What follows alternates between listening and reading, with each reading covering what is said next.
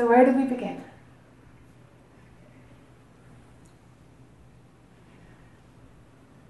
So without moving your body, relax on the inside. Try to resist moving your body. You don't need your body to be in a perfect pose. Just relax on the inside. Let everything drop. Get loose. Sink.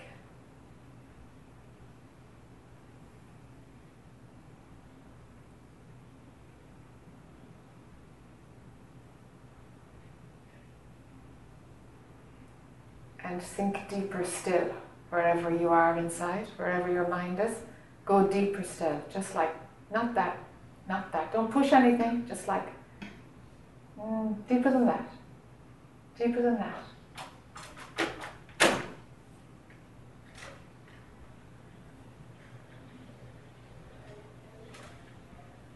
If there's a sense of falling, fine. If there's a sense of nothing, that's fine too.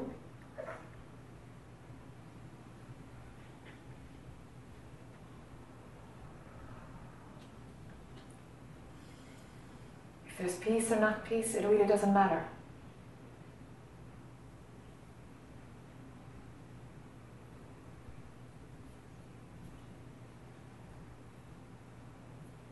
What we're directing towards right now is not a state of mind. Your mind is going to create a state out of it and see how it feels. Give it a label and tell you that it likes it or it doesn't like it, and that's what the mind does. It's going to run a commentary. But your mind knows nothing. It knows how to manage in the world, maybe, but it doesn't know anything about what you really are, of what is real with a capital R. It doesn't know anything. It's beyond its parameters. So it's fine that it doesn't know anything.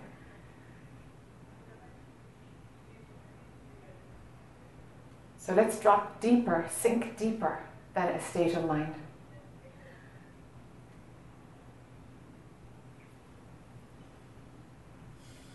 Your mind doesn't need to get this.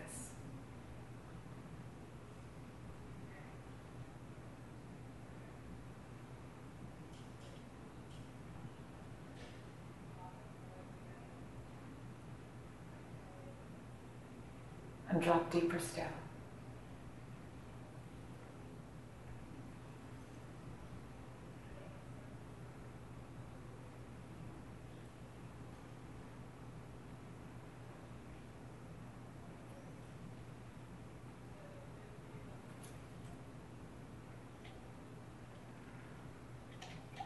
Whatever comment your mind has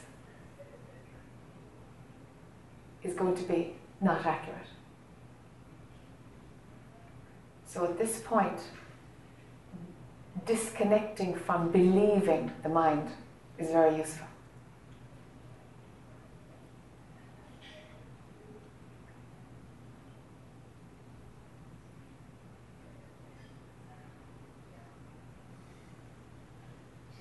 And you might find there is rest.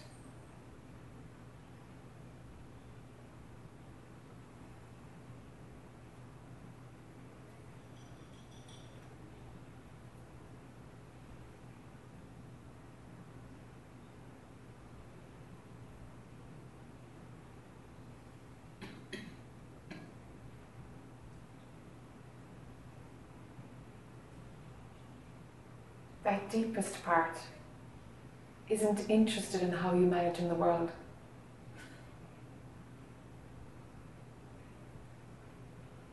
It doesn't know anything about sorting you out and fixing things and paying your rent or your mortgage, or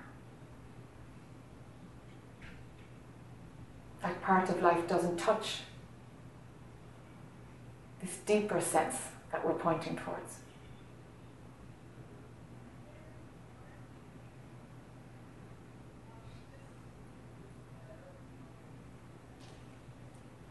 So if you pop into the stories of your mind around, it's Saturday and it's February and I've got to do this on Monday, and that option is always there for you. It's always there to pop into story and me in my world. And all you're doing is leaving what you really are. That's all that you're doing. Just stepping out. Stepping away from that which is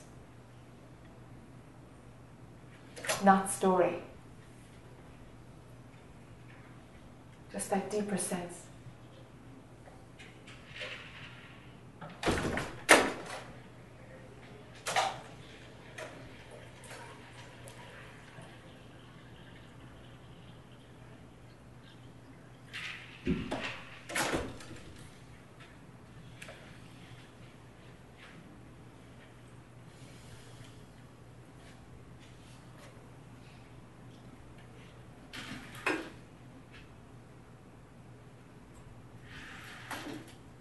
And mind will even create the story, hey, you can't live from here. You'll just be a zombie sitting there all day, every day with your eyes closed, and you won't be able to operate from there.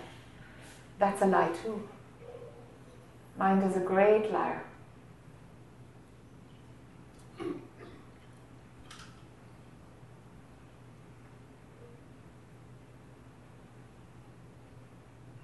Your mind can't tell the difference between what is capital R real and what is unreal. It only exists in the unreal.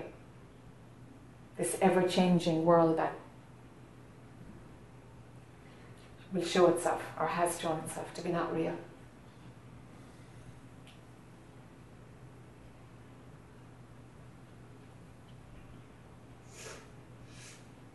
So if there can be some sense of your attention resting there, in the deeper part,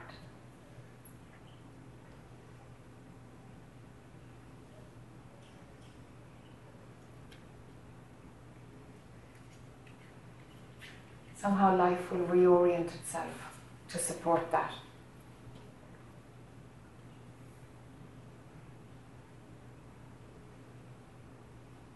Sink into the deepest part.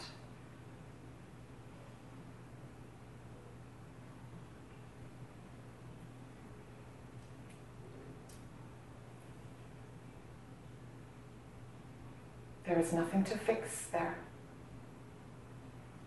There is nothing to prove. There's no chaos, no drama, no story, none at all. Mind will say, oh, but it's boring. That's just mind churning up at something. That it's going to create story after story after story, comment after opinion after judgment. That's its repertoire, that's its bag of tricks. And it will keep trying until something will pull you back out into believing in the world again. Something's going to work, or else you'll just stay there and the show will be over.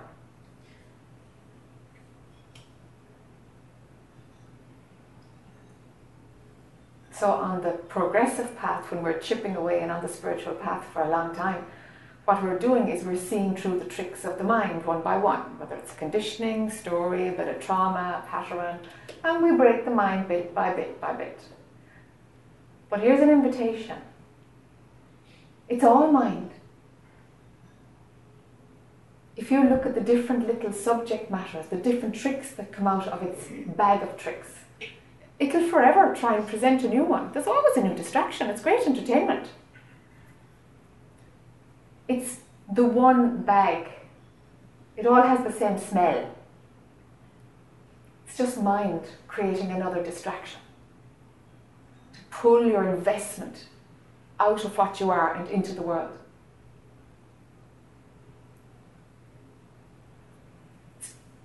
Same. It's all the illusion. No matter what the mind can present, no matter how serious or how profound or how noble or how authentic it can present something, it's just another trick of the mind to pull you back into identification and me, my, and this is important and this is serious. It's like, actually,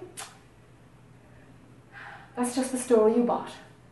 That's just the story that worked to pull you away from that which is outside of all of it. Sometimes you have no option but to kind of unravel the thing that has pulled you out because it's become real. You've invested in it to such a point that it's real and it's got to do with your life and you've got to get to the other side of it. It's like, okay, if you've got to get to the other side of it, fine. But there will be lots of times where you can spot the mind coming up with a story and you have an option. I can follow my story, go into my habit and make excuses, or I can say, hey, you know what? Not this time. Not this time.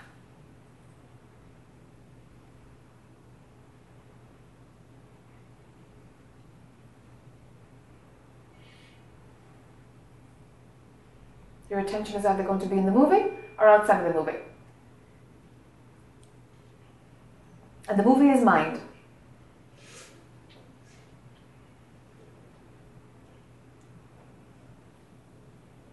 And when we start talking about outside of the movie, well then there are layers of pure consciousness, pure perception.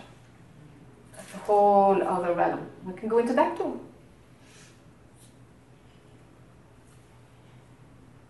Seeing the fine subtleties of how this is created in the first place. Seeing how the heck did you ever fall for it?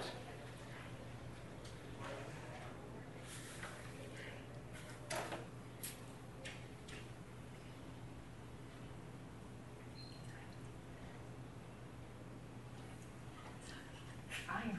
Okay.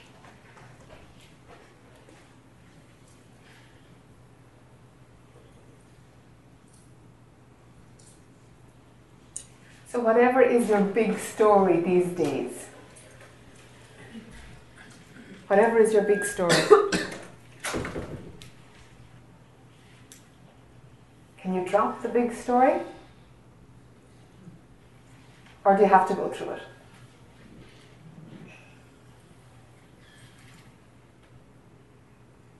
It takes wisdom, just wisdom, spiritual maturity, call it what you like. It just takes a piece of wisdom or discernment to know the difference. Is this story just,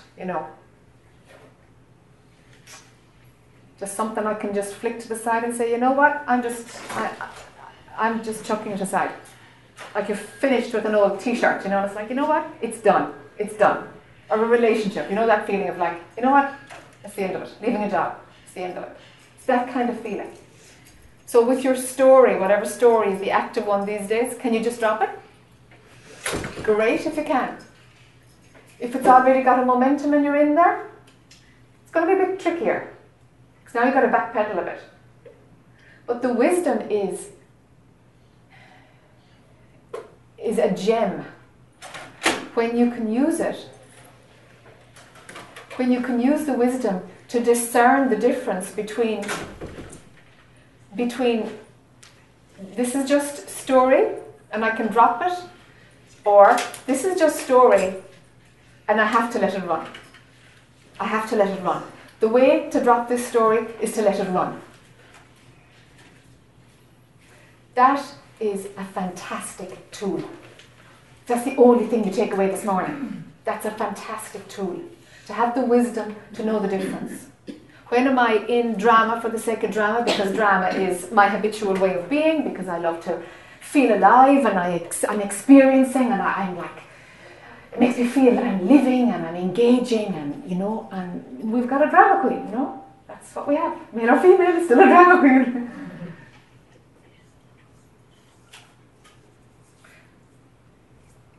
See the pattern, huh? What pulls you into story? Or is it possible to just, okay, there's story. I can just drop it this time. I can just drop it. Or, actually, it's got to play out. This one has to play out. If you can feel into that, that's really important. Post-awakening, only the things that have to play out will play out.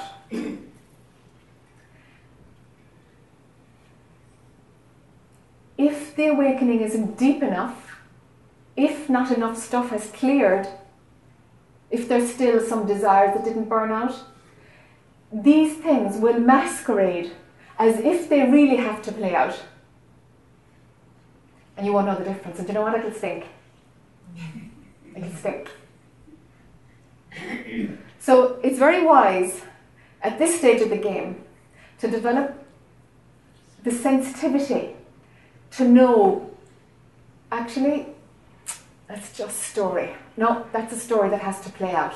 Because what you're really doing at a deeper level is that you're getting to sense when the natural flow, when pure consciousness is directing an activity, or when me and my subtle manipulative mind are running this drama story. Do you see? Get to know now when pure consciousness, when the natural flow needs an experience to happen to itself. Consciousness is having the experience, actually. So there's a subtlety. When does consciousness need to have an experience? And when is the experience me and my habits keeping the story and the drama going, and the sense of me going, and my chaotic life, or my story, or my identity, or my conditioning, and my trauma, and my, my anything will do.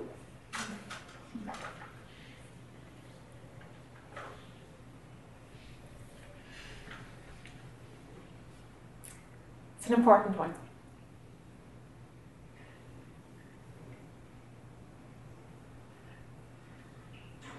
Somebody was chatting to me last week about the Sufi tradition. He's engaged in the Sufi tradition for years, and he's seen the truth. And he, he's looking at different traditions and how they prepare. That was our conversation, really, is how we're unprepared in the West when a breakthrough happens, and when the sense of the personal I drops, falls away. The Sufi tradition says, you're not going into the fine-tuning class of where there's a maximum of 12 people. You're not going into that fine-tuned class until you have a well-paid job, a stable relationship, no chaos, no drama at home or in your lifestyle. If you've got that sorted, okay, now you know enough to do the real fine-tuning stuff. Here, whoa, it's just a tornado, and you try and find your way in it. So there are certain skills that we would be wise to pick up in order to learn how to manage this. Because we get blown every which way. Because there's too much stuff, and a sense of direction isn't cultivated for us. It's very hard to kind of find, well, there's a pull to this, but then there's that, and if you can develop some skills, some tools yourself to be able to feel, to be able to discern what's entertainment, what's more I story, and what is an organic, clear pull of pure consciousness, natural flow, consciousness having experience through the form, through the character. But it's consciousness's gig, without the personal I coming in there, contaminating it.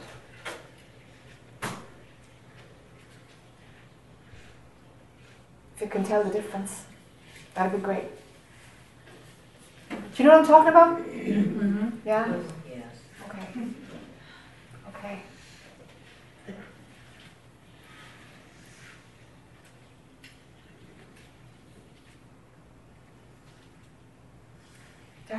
Derek, can I ask you for a glass of water, please? I completely forgot. Thank you. I can feel the shape happening already, just you're talking. Yeah, great. Yeah, it's like a realigning, it's like a rewiring that happens, Yeah. Let yourself be pliable, malleable. Yeah. I'm saying the Play-Doh effect. Play-Doh? The Play-Doh effect. Play-Doh? Play-Doh. No, not Play-Doh. That was pretty funny.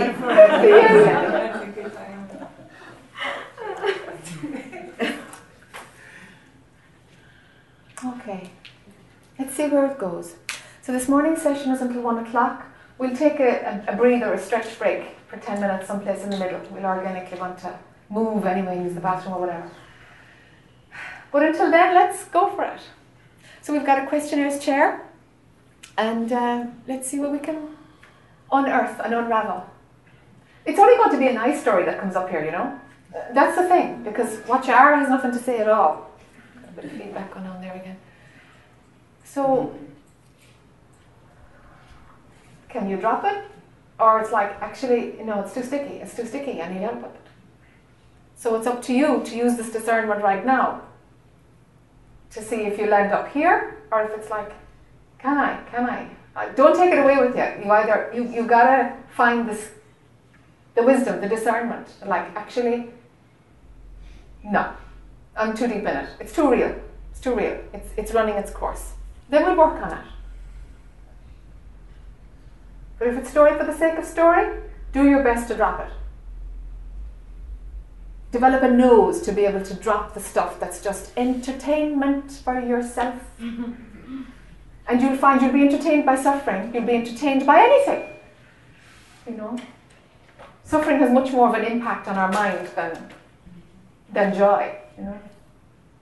Some mad statistic that I saw in a TED talk recently. I might have the statistic wrong, but it's something similar to this, that we have 20 times more of a capacity to remember suffering than to remember something that's pleasant. Right. I've heard something. Yeah. You know, so what's going to make you feel more alive? Pain, more than love. Suffering is going to do it for you. It's going to make you feel more real, more engaged, more.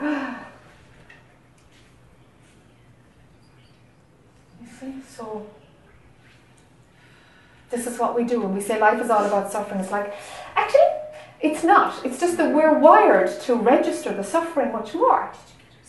Why? I'm not sure. Maybe it's just a mechanism to show you that, hey, you really want to stay asleep? Just put your nose in it again and again and again. You know? That would be one reason.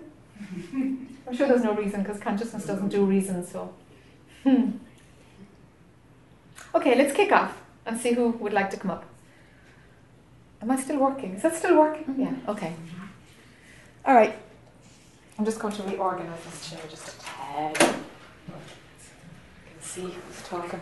Okay, anybody like to come up? I'll come up. Come on. Okay. Excuse me, is the feedback better? Yeah. Okay. Yeah. Can you still be heard? Is it too low? Yeah, I noticed this drop. But you guys can still hear me? Great. Okay. Okay, hi. Hi. I'm going to lose these flowers because I can't see you. Okay. Hi, I'm Bertie. Yes. So, I really judge life by the enjoyment times, you know, like going to the beach, going to the forest, reading books. But it's that day-to-day life with the husband where you've constantly got the chatter in that side and you just want to say, just leave me alone, you know.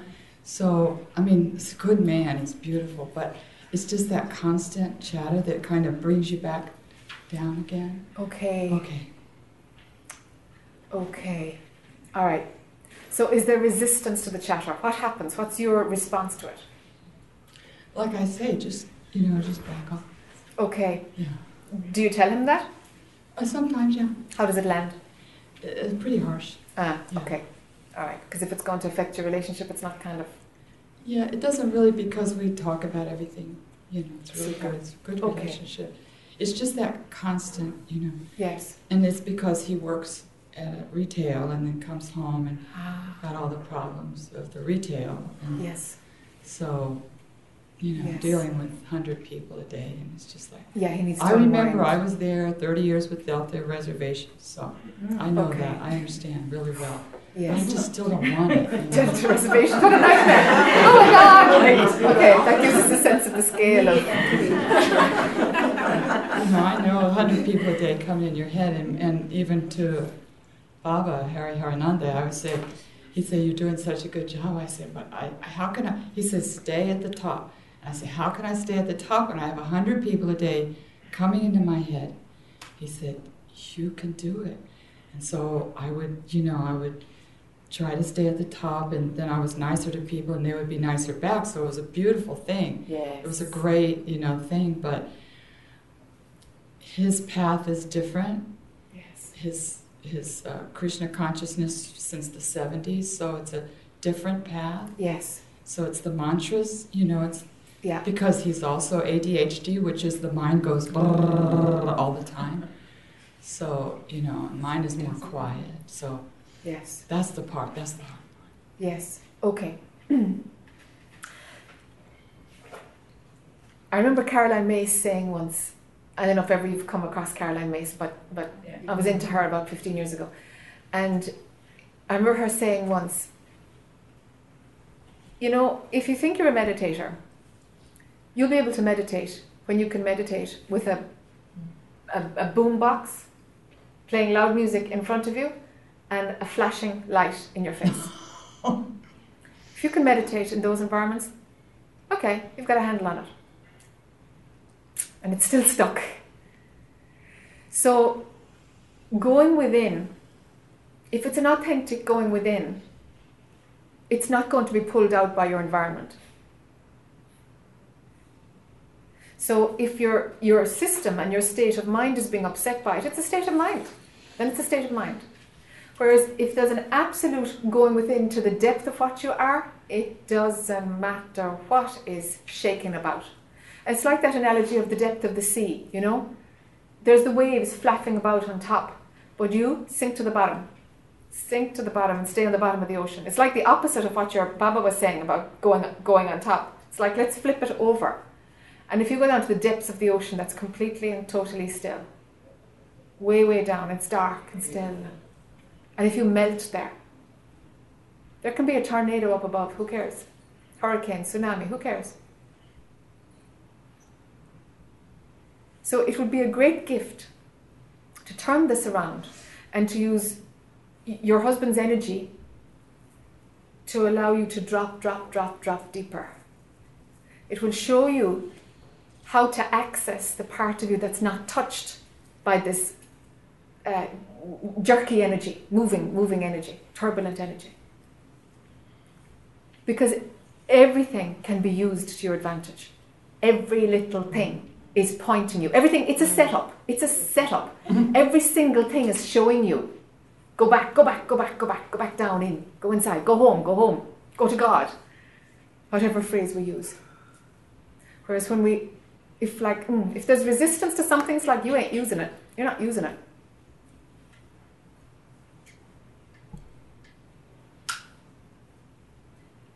So sure, if you're hanging out in a nice state of mind, and it's kind of grating, his energy is grating, of course, it's a state of mind being influenced by another state of mind. So what? Oh, okay. But by the same token, if you go deep inward and, you know, like you're a monk in the monastery, you're not living in life, Yes. so to speak. So I guess I don't trust that to live life without the story. You know what I'm saying? No, run that again about the Okay, monastery. so let's say, you know, you spent 2 years in silence, something like that. So I haven't done that. So I guess what I'm trying to say is, you know, okay, if you had that experience, you know that experience. Haven't done that. Okay. So I'm just trying to think of how to grasp that without doing that. Do you need to have that experience though? Every path is different. I don't think so. It would be happening to you if you needed to. Mm-hmm. Oh, okay. Okay. Your path is unfolding exactly as it must. Sure. You know? Just trust it more. You gotta totally trust it. It's guiding you home. Yeah. That's the hard part. Yeah. You gotta trust it. Yeah. Okay. Yeah. And if he would be, your husband will be infinitely more potent than a monastery for you. Infinitely more potent. Wow. Infinitely. Yeah. Wow. You know? Got it. Yeah. Right. Thank you. That's cool. Oh, thank you. Namaste. Namaste.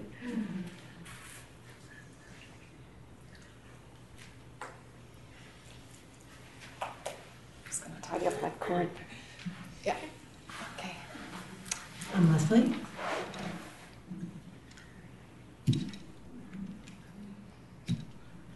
So, I've had a question about the need for a guru. Yes. And I'm hearing that life can be your guru and Yes. experiences. Yes. And I hear here and there that you cannot access and live from that state without the assistance of someone to help you. What is your opinion? Yeah.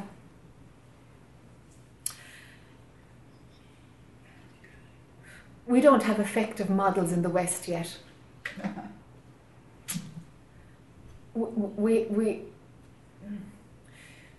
We have huge access through the internet, huge access to the material, to the intellectual stuff. We have infinite access to every modality of healing to do the clearing work. There's something about transmission that at some point has to kick in. There's an energetic thing, call it grace, call it, I don't know, energetic transmission or grace, it's one, it's the same thing. There's something about that, for sure. Somewhere there's just something that unquantifiable and energetic that we can't scientifically grasp yet. But you were saying like last night that Osho could be that past guru. So it could be someone who's passed. Yes, it can be someone who's passed. So Absolutely. if you feel a connection with someone that you're drawn to. Yes. Okay, I want to differentiate the difference between a teacher and a guru. Okay. Okay? If there's somebody you're drawn to, absolutely.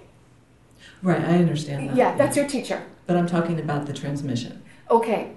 And the teacher can give you some transmission. Okay. A guru calls you. Right. That's the difference. It's usually like, I feel this pull and it doesn't make sense and they should be alive and you're kind of trying to work it out because there's something else going on and the mind is playing catch up, trying to work out the story. What's going on here? That's when you're like, There's a pull, a magnetic thing that you're picking up retrospectively. All right? That's the guru pulling you in. Okay. They might or might not be a guru. Okay. It's okay. The energetic transmission can happen through another way. There are those whose guru were literally nature. Nature was the guru. Right. Yeah. Great saints in India, and nature was the guru. Okay. Do you know? Okay. So it can come in any form. It can come in any form. So guru is not something to look for. It will look for you if It you will need find it. you if you need it. Right. Okay. That's the thing. And a self-selected guru invariably goes belly up. Right. Invariably. They fall off the pedestal or something, and it's like, yeah, your mind was in there at the beginning, of course. You know, because if the guru calls you, there's a phase that we spoke of last night with that other gentleman. There's a phase of like, okay, am I going in here? Because at some point you're going to have to make the decision to surrender. Right. You know. Yeah. So if a guru is pulling you, and it's like, actually, I'm either going for broke here, and if they throw me out or don't throw me out or show me the truth, or fine, great, but it's got to be up to them. I'm handing over all of it. To make that decision, to hand away that much self-authority, you've got to exercise your self-authority to make sure it's the right decision. Yes. You see? Yes. So testing and checking out and saying, okay, is this totally authentic? Because if I am going to surrender here, I'm going to have to turn off my self-doubt. Right. Because is consciousness making this decision Absolutely. or is my mind making Absolutely. the decision? Which one is making the decision? Right. So the mind does its thing, its best, its ability, and then you park it. Right. And then park it and say, okay, mind, you've done your doubting, you've done your checking out, and you're satisfied. This is authentic. Now, go to bed. So the path, you have to have the discernment to follow the path that consciousness is laying out for you. Correct. Got it. Correct. Got it. So that's why it's a pull if there's a guru. Right. And your mind is picking up the signs retrospectively. Right.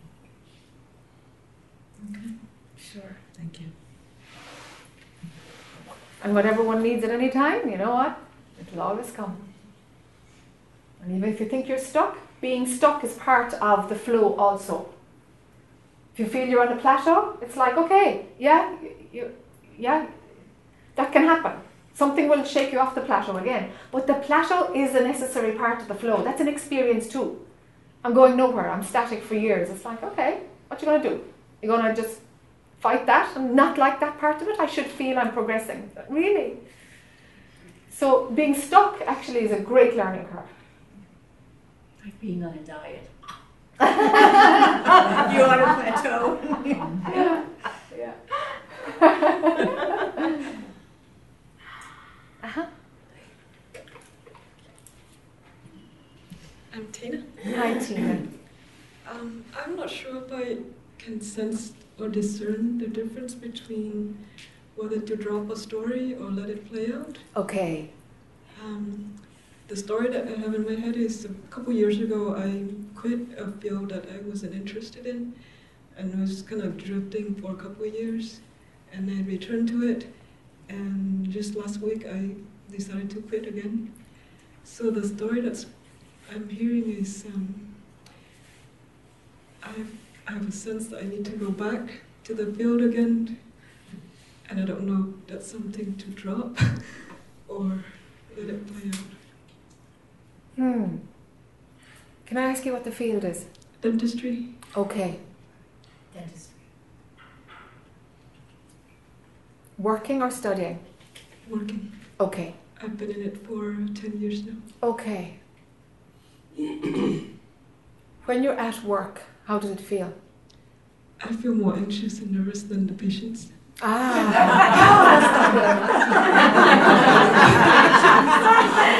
That's a pretty high level of anxiety, Tina.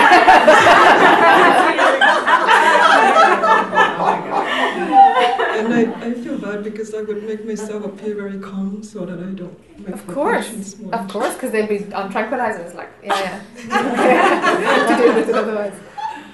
Okay. Why the anxiety? I'm going to dig into this a little bit. What's the anxiety about? Ever since dental school, I just felt, for me, it was just too invasive. Even though the kind of thing I deal with is within millimeters, but for me, that just felt too invasive, just to cut on the teeth. Okay. And there's fear of making mistakes. And I just, the pain and the anxiety of dentistry, I don't know, I wish there could be another way Yes. around it. Yes.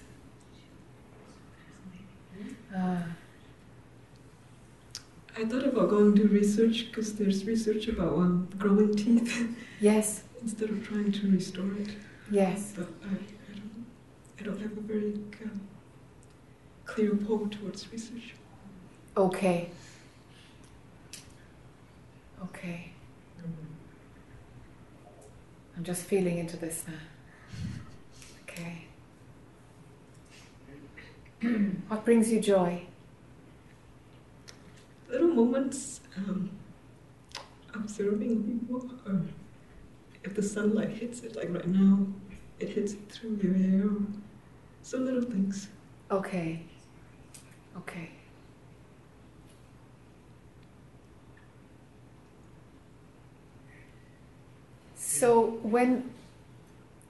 So let's talk about the invasion to the body. It's just to the body.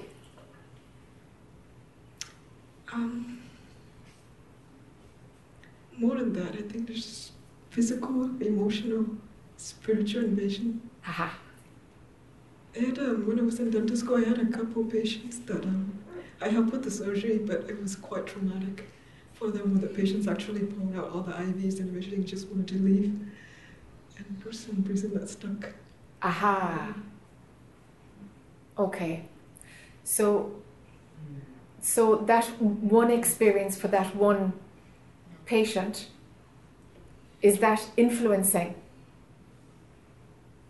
what might happen with every other patient?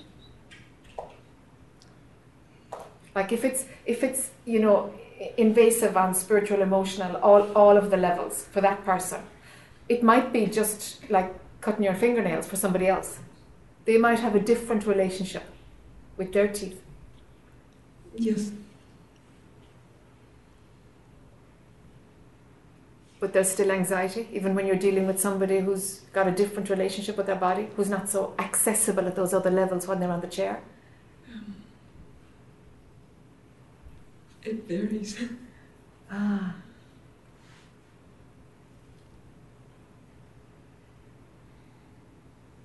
Huh. Is there trauma from your own past? Yes, I was abused as a child. Yeah. Did you ever get that unpacked? Was that ever held? Yeah, I'm very fortunate to have support from a music therapist and an acupuncturist for Yeah. a couple of years now. Okay, good. Yeah. Okay. Because as we're talking, I've been kind of checking out to see, okay, where's the thread for this? Is it like a past life thing? Is it a karmic thing? Are you really, penetrating all the levels because of, of how your wiring is? And what I see is that you're not. Some patients are like, it's like getting their haircut. They're just dense, They're not penetrable like that. They're dense, and then they're protected in that way. And then some, sure, they're more open, and dentistry goes right into the other layers, and that's their learning curve. But it's not that you're invading; it's that you're providing a service. How they respond to it is their journey. That's their journey. But for some reason, there's some kind of transference going on. There's something where you're kind of sliding in and being responsible for the layers that they are open to. You see? And when something like that happens, it's from trauma. That's a wound that we have from trauma. Let me make sure I understand. So it sounds like I'm picking up what they are experiencing. Is that what you're saying? You're interpreting it through your own filter. Okay. Yeah, you're picking up what's somewhere, but it's more that you're interpreting it. Because your own story is looking for more holding and loving and nurturing and tenderness. You see? So the invasion, sometimes it's absolutely minimal, but it's going to feel dense for you. It's going to feel, because the mirror is the invasion that was done to you. You see? Sometimes I feel like I'm taking on the role of the perpetrator. Yes. Of course you do. Yes. Yep. That's why, that's what leads you to quit, Yeah. Sure. It's okay, it's great. We're doing a turnaround, it's fine.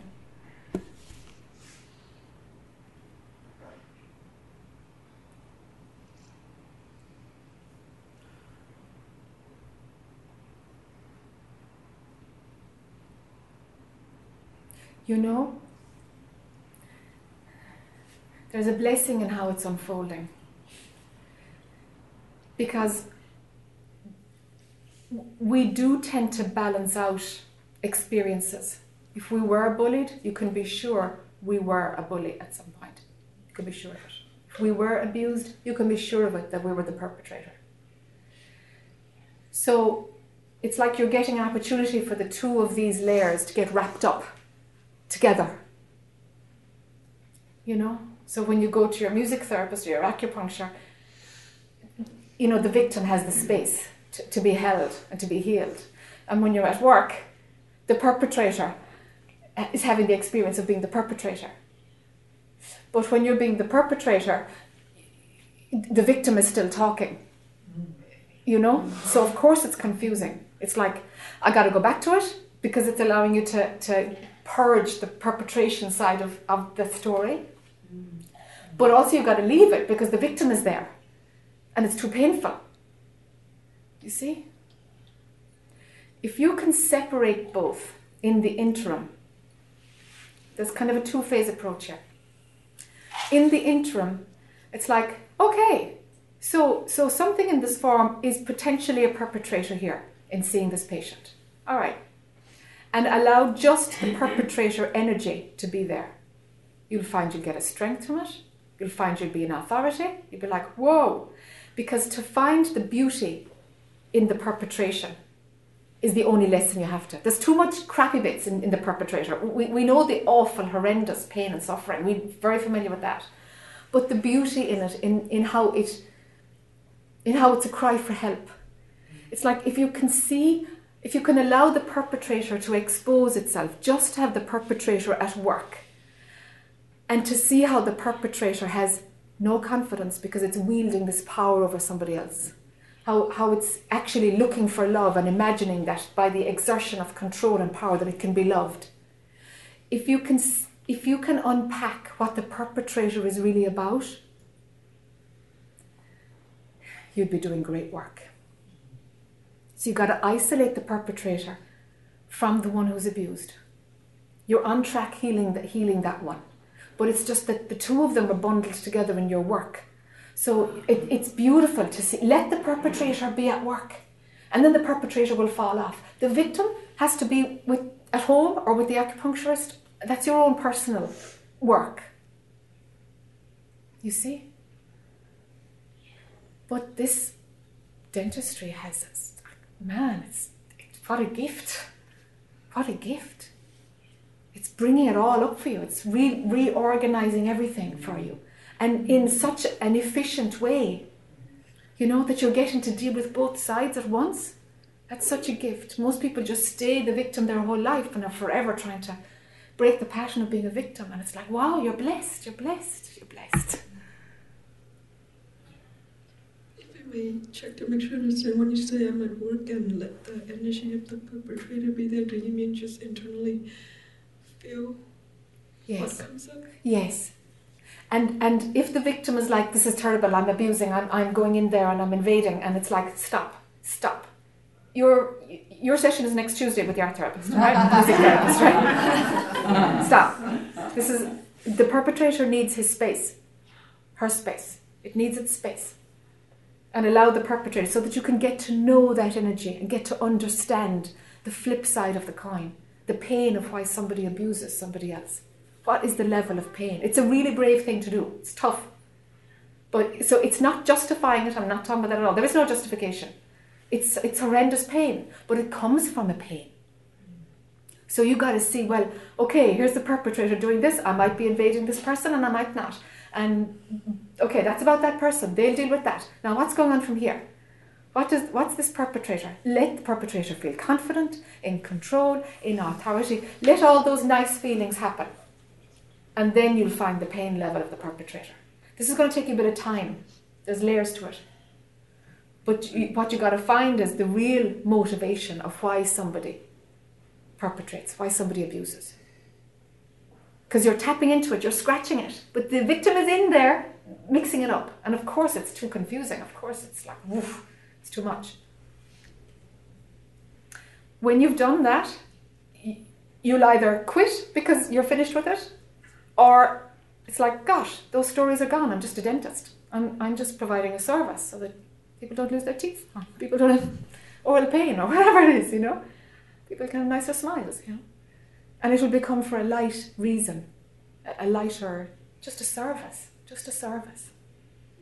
If it can go into that, you're out of the perpetrator story, and your dentistry then is clean energetically in terms of what you bring to it. Does that make sense? Yes, it sounds like it's more important to be with the perpetrator. Yes. Than trying to decide if I should quit or not. Yes, don't quit. Be with the perpetrator because the work is allowing you to expose the perpetrator energy so you could drop into it and really, really understand the perpetrator. Thank you. Sure, you're welcome.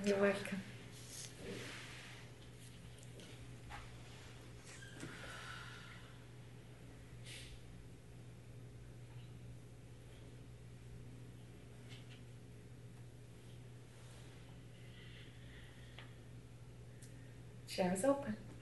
Yes.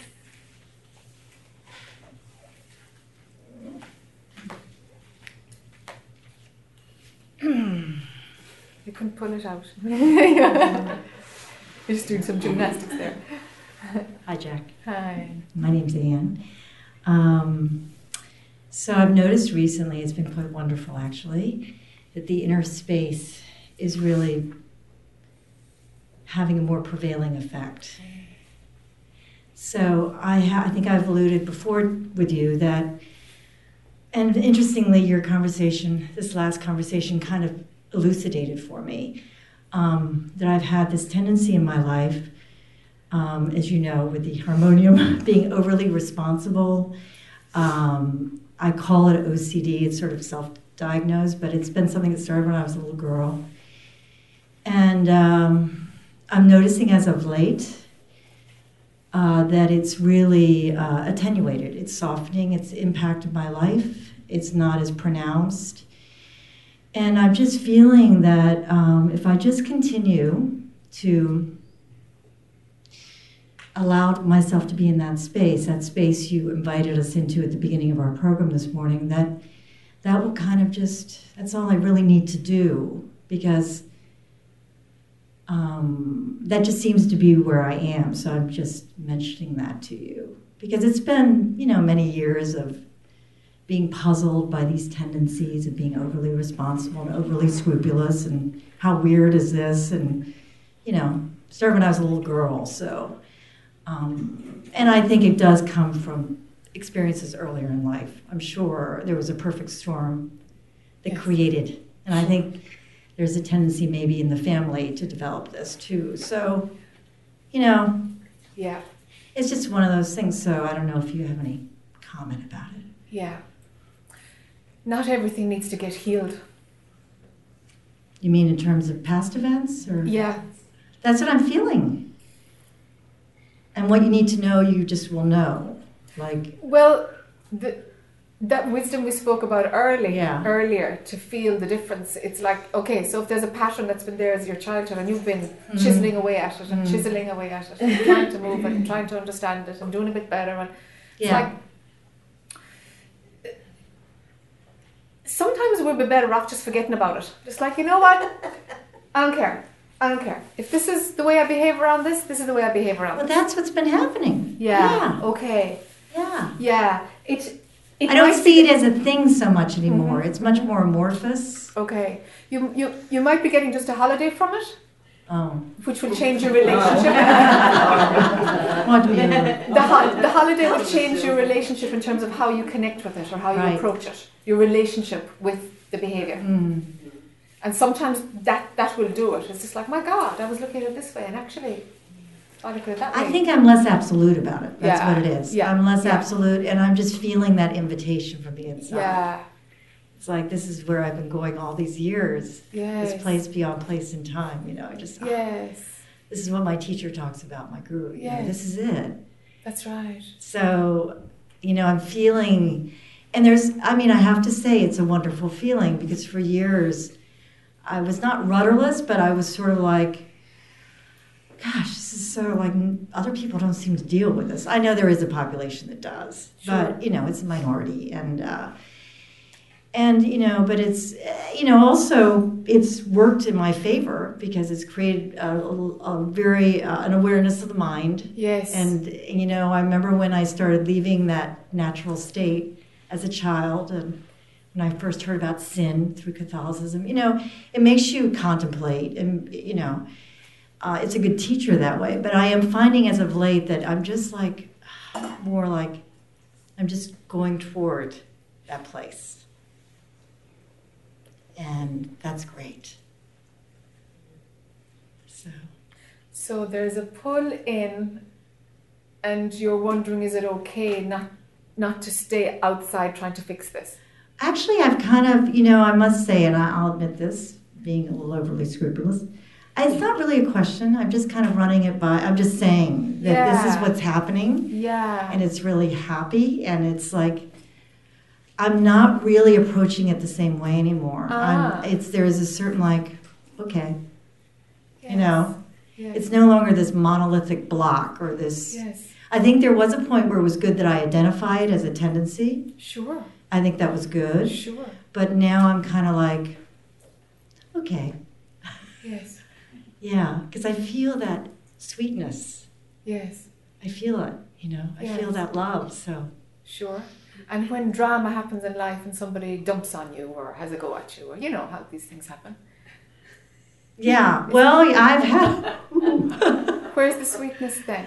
Do you have access Well, to it? the more I experience the sweetness, the less I'm vulnerable to that. Aha. Very good. Yeah, because, I've had a fair amount of harshness in my life, which at some point I must have been a real handful.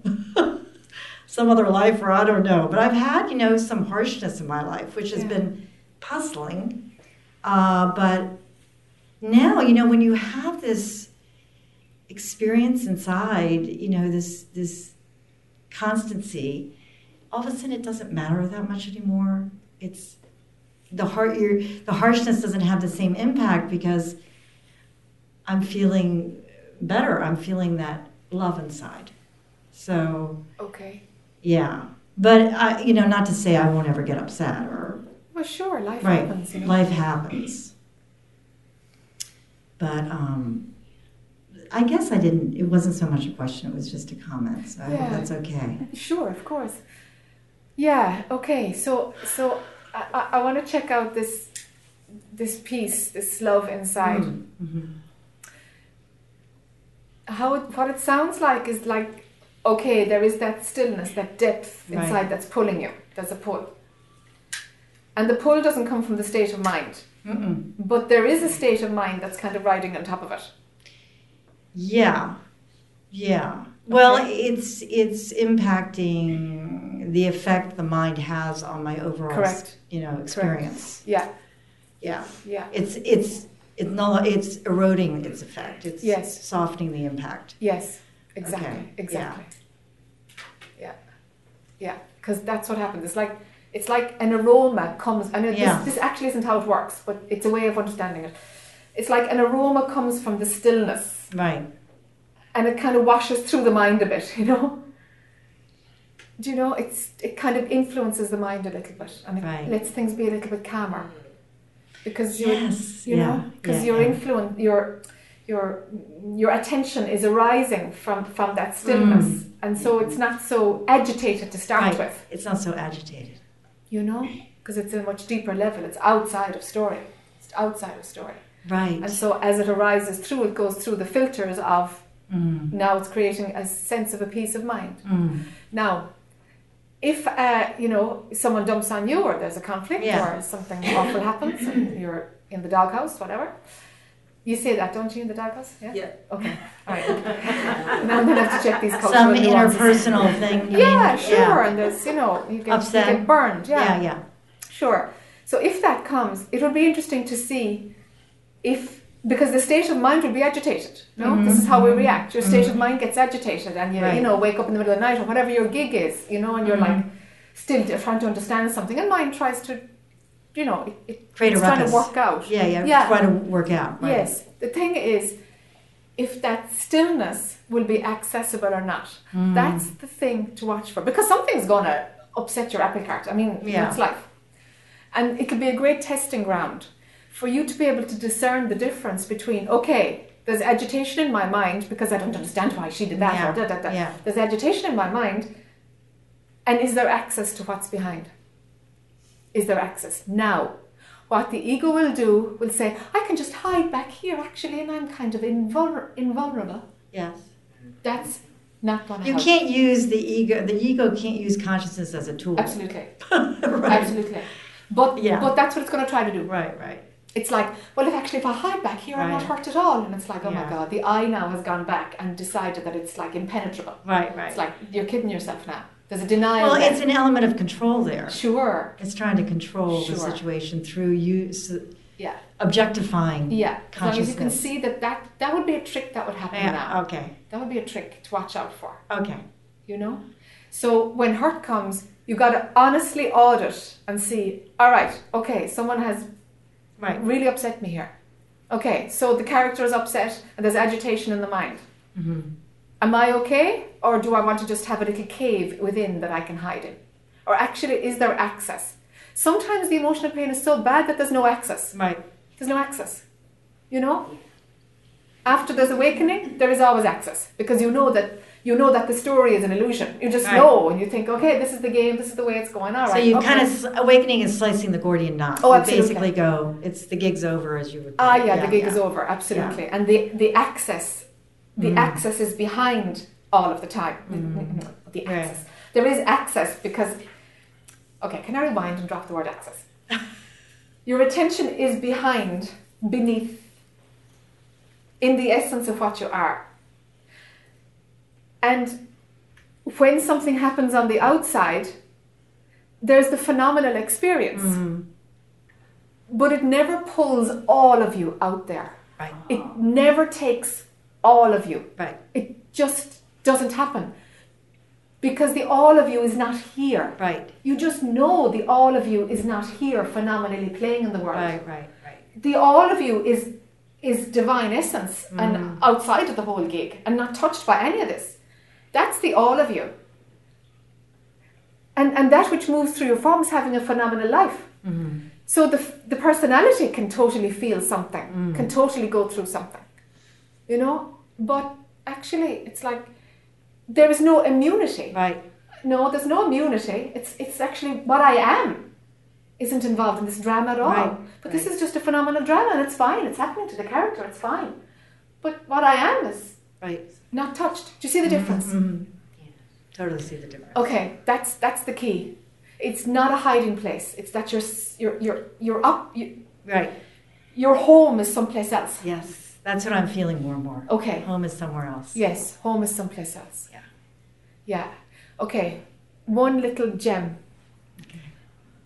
Don't bleed it out. What do you mean? Don't talk about it? Or don't? Depends on how you bleed it. Don't. Talking is probably part of it for you. Everybody bleeds in a little bit of a different way. When there is when there is kind of a clear way to what you really are, Right. a clear path back and in and down to what you really are, Yeah. and there's a dissolving Right. of the illusion, you know, because you know that that's real. It's like, Right. oh my God, this is what's real actually. When there's a moving back into that,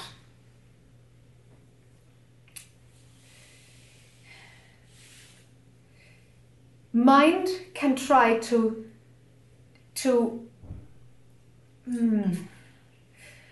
Dilute it or? yeah, it's like mind tries to energetically pull from it, Yeah. to let it be part of its story in the world. Either in your head or verbally with others. It can be in your head, it's like, oh, this is lovely, this is a lovely way to Yeah. live. If you're running that story a lot, it's got to normalize. If you're running that story a lot, mind will be making an experience out of it. And so it will And no it's longer like- be the pure experience. It draws from it. It's like it's drawing from the pathway. Right. It's drawing from the pathway, pulling it out into the world to Right. be part of the phenomenal and Right. story. So I remember once when you were saying that, I remember once my teacher was saying some things are between you and God. Yay! That's what came to me. So is during this time just to, it's like recognizing the sacredness. Not Yes. Yes, recognizing Yes. the sacredness and just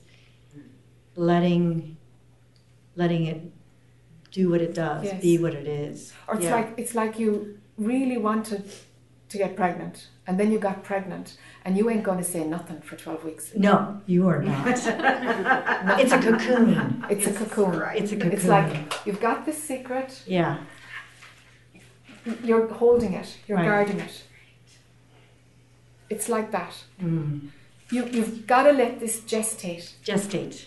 Yes. You've got to let this to get solid. Yes. And if you don't let it, you'll bleed it. If you don't Yeah. let it gestate, you'll bleed it out and it'll be like, oh, that was just a lovely phase. Yeah. I had a little holiday from myself for a while. Yeah. You see? Yes. You have to protect it like a You newborn do. baby. You like, do. Yeah. You do, because now I can talk about the access. The access, that thread to the depth, it's like a little tunnel is opened in consciousness. It's actually in the brain. Tunnel opened in consciousness to allow you to fall through Right, and right. drop through into what you really are. The aroma that arises from it gives you peace of mind or a joy. Fine, lovely. That will come and go. That'll come and go. That's Don't only be aroma. invested in that. Not at all. Not Right. at all. That's Right. let it be enjoyed. Yes. But it's fine. But there is a nurturing of Yeah, that yes. returning process of Yes. going in. Mm. And to pull that into story Mm-hmm. means that you will lose, that tunnel will get narrower, Right. narrower, Right. and Okay. narrower. Okay. Yes, I understand. Thank you. Yeah, you're welcome. Between you and God, huh? Yes. Yeah.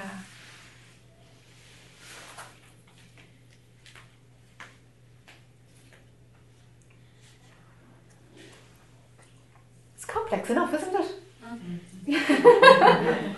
I'm just thinking, like, in terms of the layers and how every path is so different, you know, the subtleties and the nuances, you know. If you can just pick up skills that might, because there's a little bit of everything in everybody, you know. You can just kind of pick up the skills of where it gives yourself a little bit more of an insight into what's right for you, what works for you, then great, you know.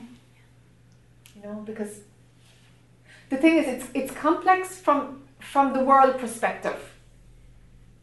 It's like, how do you ever get a handle on all these ways, tricks of the mind and things to watch and things to do? And it's like, don't worry about any of it. That's what I'm trying to say, really. Don't worry about any of it. Get clear about your own path.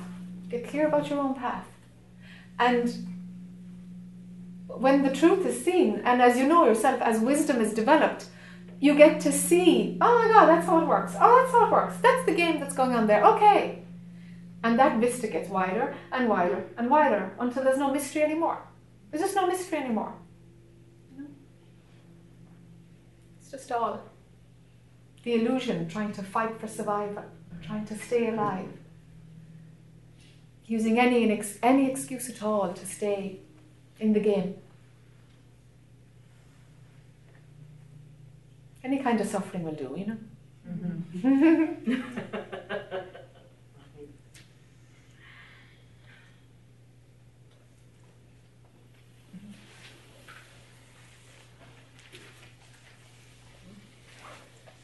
Hi. I'm Penny, Hi, Penny. and I have a couple of things. Uh-huh. My mind is one of those that's constantly going in all directions and really hard for me to shut it off. Okay, I'm going to pull And- this a little bit closer to you. Thank you.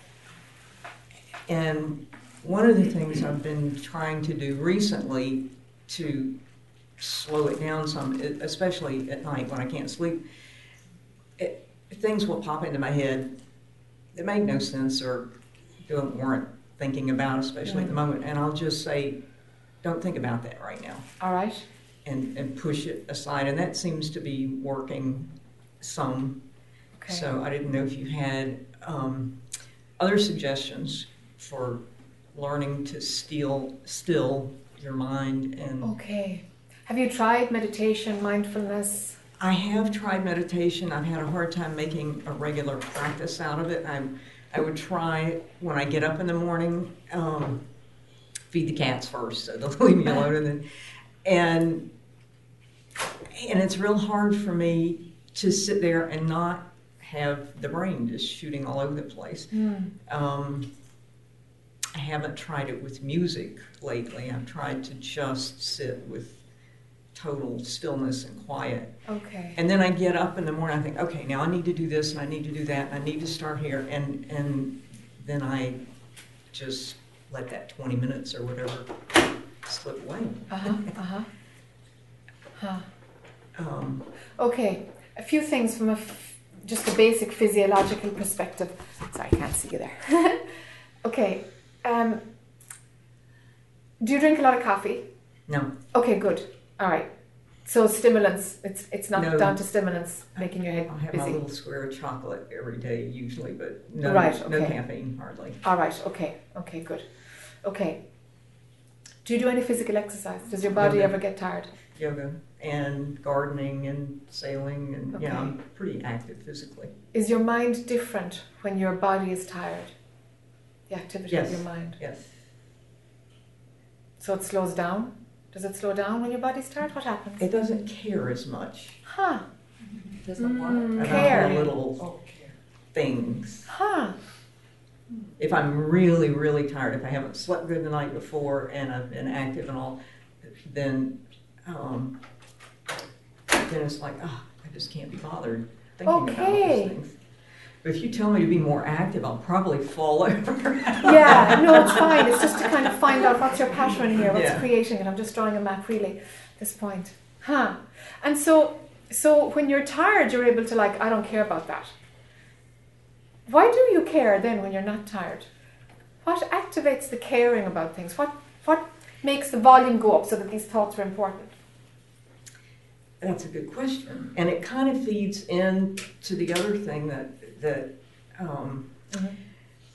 I tend to want to, if I see something wrong with somebody, usually physical or whatever, I tend to want to help them fix it. Ah. And I've discovered a lot of people don't want you to help them fix it. Aha. And I will see somebody in physical pain, and I know there's something you can do to alleviate that, and they just don't want to do it. Uh-huh. And it's hard for me to let go of that and just. I was talking to Derek about it in a rolfing session, and he said, okay, so they don't do this and they die sooner, then that's okay. Yes. And I thought about that for a few days, and I can do that with some people. All right. But people that I care really, really deeply about, Yes. it's really hard to say, okay, I can see you're doing yourself harm. That's okay. I'll just watch you suffer or whatever. It's Okay. So would you feel better if they were suffering less? Is that what's going on? probably. So then you want them to be fixed so that you'll be all right. The relationships would be better in my mind if they were fixed, and I feel like maybe we don't connect when these people are in pain. It's for your gain. That's what I'm It hearing. is. It's for your gain. Yeah, and you I'll need them admit to be that. a different way so that you feel It's better. partially for my gain, but then it's also hard for me to see somebody that I really care about in pain. And that's for your gain too also, isn't it? Yeah, I guess so. Yeah. Because if they weren't in pain, you'd feel better. It's still about you.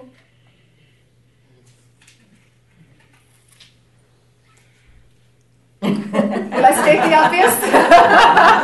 Yeah? Yeah. And I've thought of that before. And, Okay. And I don't want it to be about me trying to control people, because for years and years and years and years, I have fought being controlled.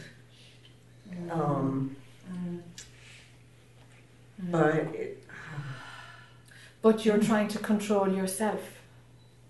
Because by changing how you perceive others are living or suffering, or you're controlling how you feel. It's like you're still running a little bit of that control issue around yourself. Because you're like, oh, this makes me feel like, not consciously, but they're doing this. If they were doing that instead of this, then I'd feel better. So I want to control how I feel, therefore I control something out there. You're just running control through somebody else in order for you to control yourself. You're doing to yourself what somebody else did to you. It's a diluted version of control. You're trying to control yourself. I never thought about it that way. Yeah. So why would I do to myself what somebody else has done to me that I really don't like? Yeah, because it's a habit and it's the way we know ourselves. We recognize ourselves through this pattern. It's familiar. It's just familiar. And we keep doing bad habits. It's like, I know this, whatever it is, this alcohol is no good for me, but and I know I have to stop drinking, but not today. You know, it's like why do we do this? You know, it's just habit, familiarity. It's like an addictive loop, really, because you're trying to control the volume of your thoughts. You know, it's like you've got a subtle flavor of control going on in yourself. maybe the people around you feel that you're trying to control them. I wonder, do they? You know, by trying to fix them. Probably do. They might read it like that, which would be interesting, wouldn't it? You know, just to show you, gosh, I'm doing it myself, you know. So if control were to be surrendered, being controlled by yourself and controlling others, which is the way you're routing it to control yourself, to maintain that, what would it be like to have no control? I don't know that I know. It would probably feel more peaceful.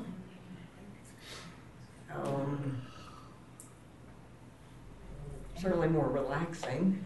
Yeah. But I don't know that I know how to let go of that.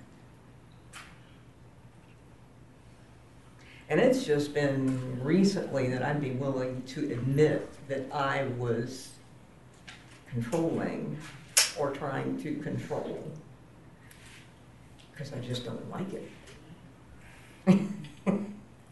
And when we don't like something, there's usually a bit of it in us. When we're indifferent to something, it's like it doesn't touch us. Yeah. You know, but whatever we resist, it's like, look a bit closer. If you're resisting something, look a bit closer. It's probably your own issue.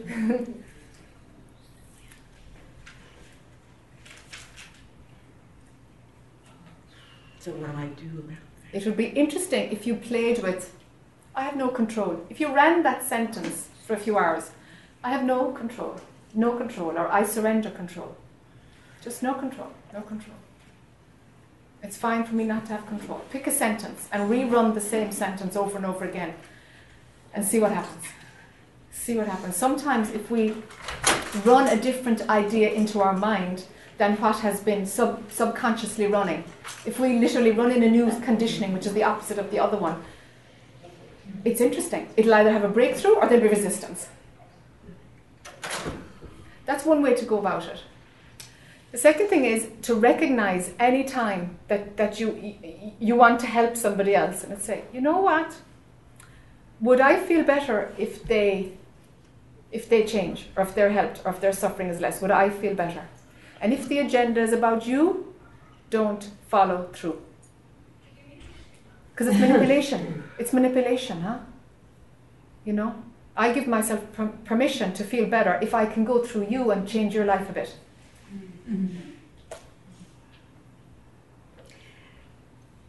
And if you think, and I think I can do that with people that I'm not really attached to or don't really Yeah, care but the that sticky much ones for. are the close ones, huh? Yeah. If you think that it's not all about you in an instance, then maybe an easier approach or better approach would be, I think it would help you if you would do so-and-so. Do you want me to help you with that? And if they say no, then just accept. Why not no. wait for somebody to ask you? What would that be like? That'd be hard. I'm not usually one that just sits around and waits on something to happen. That's the medicine! That's the medicine! Yeah, that one would be hard, because I'm the kind of person that if I see something that I perceive needs to be fixed, or something that I want or need or whatever, then I just figure out how to do it. So to sit back and just let it come to me would be very different. Aha. Great learning and flipping it, huh? That's really when we clear an issue. It's like the perpetrator and the abused. It's like if you can flip it right over, you'll be done with it. Turn it on its head altogether. See what the opposite side is like. And there'll be judgment, because of all the ideas that you have around being the way you are is a rejection of being the opposite. But people who are the opposite, you know, would reject the way you are, because they would see it as whatever, controlling, manipulative, invasive. Okay? So it's like flip it over to the middle, to the other side, and you land in the middle. But give yourself like a month of totally not being proactive with other people, with those nearest and dearest. And say, I'm here if you want me. End of story. That's all. And see who comes. And it's like, okay, I gotta accept and stop imagining that I know what's better for them, because you know what? Their path is none of my business. It's none of my business. The way they're living their life is none of my business. I'm here if they want to ask for help. And again, this sounds selfish, but even if it affects you, it's none of my business. If how they live their life affects you. Yeah, you're trying to control the impact on you. It's like, okay, let's let the worst thing happen. The consequence of me not fixing this, what am I afraid of? How bad can this consequence be? Let that consequence come. What a great learning, huh? And see, it's like, okay, this is what I was trying to avoid. I needed them to change, and I wanted my way so that I could avoid this outcome. Is this really so bad? And just see it for what it is. And you'll find, my God, all that effort just to avoid feeling this. There's a whole deck of cards that can fall down, huh? Yeah. Oh, it'd be wonderful for you. Yeah, to break that old pattern. Yeah, to get control out of my life would be a novelty. To get control out of your life. That's where we're at. You're nearly there. It's just one big lump, you know? You know, and the two issues you brought up, you're so right. They're completely feeding into each other. You know, the control is, your mind is the controller. The busy mind. If you nip the control, it's like, you know what, I don't need to control my mind. It can be loud. I don't care. You know, it's just mind doing its thing. I'm not interested. Whereas if you think you can use what mind is saying, you're in there in the game and the volume is very high. Right. Great. Yeah. See how you get on with it. Yeah. Okay. Thank you. Let's have a break, a stretch. Okay?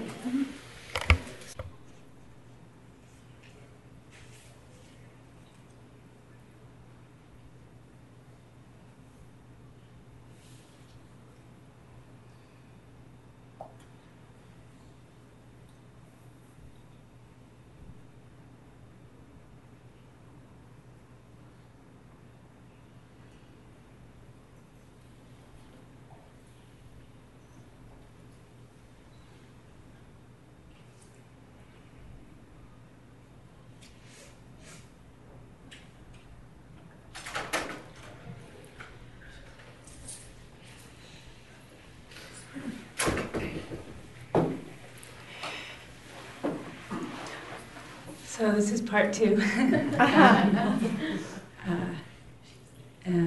Thanks for letting me know I could still work on it. Sure. So I went home after we talked last night and just went to sleep. And then when I woke up this morning, it was with, you had said the word avoidance. Like, okay, so what is it that you're avoiding? And it's like life. Life. You know, it's like hurt, disappointment, it's all of that stuff, but it's in the same boat. So I kind of processed it because I'm the process queen. So, but I want to like bust it. I want to, or do whatever I can to step into life because this is really painful and really costing me everything of why we're here. Yes. Like the joy of it. And Yes. so I just, you know, if there's anything, because I processed my part. Yes. So if I could have your help. And maybe we'll meet in the middle. All right. Maybe we'll meet in the middle.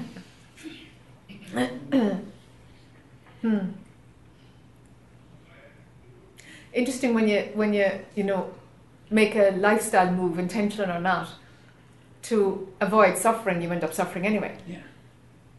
It's a good lesson.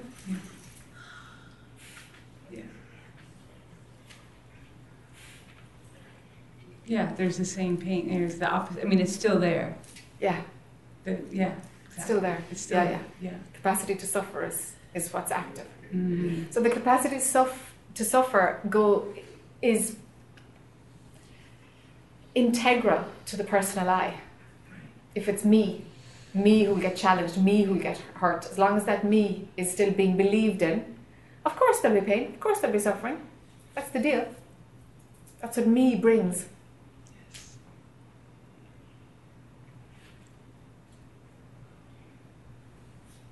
So what's the deal with this personal I? Do you believe you're the body, you're the mind? What's keeping it so active that there's a you who can be hurt? Oh, it's funny because as I pulled up last night, there was the question, who is this me I think I am? Like, who is this me? It's like this story. It's just the story of me. Yes. There is no me. No, there is no you. So who's going to get hurt? My story. Yeah. There'll be a story about pain. There'll be a story about suffering. But it'll be a bigger story of suffering if I don't start living. Or it appears to me that that's a bigger pain. To not live is greater than the pain of living. Aha. Like that anais nin. Yeah, you've done the. quotation. Yeah, you've done this part. You got to get out. Yep. Uh-huh. Yeah. The gig is up. The gig is up. Yeah. So when pain comes, then, what, depending on what perspective is running, if you're viewing from the personal, then suffering happens. But if your perspective is from pure consciousness, from pure perception, from back there, it's not an immunity, but it's just the seeing that, that's the character's gig. That happens, you know. And there's an understanding of it's life, but I don't need it to go. I don't need to run from it. Don't need to walk away from it. It's fine. It can be here. Rain, sunshine, it doesn't matter.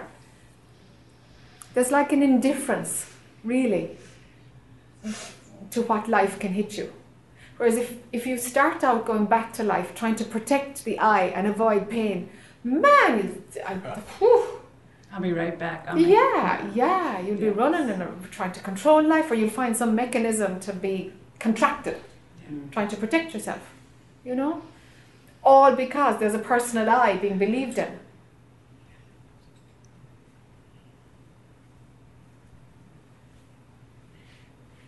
I'm after the personal I.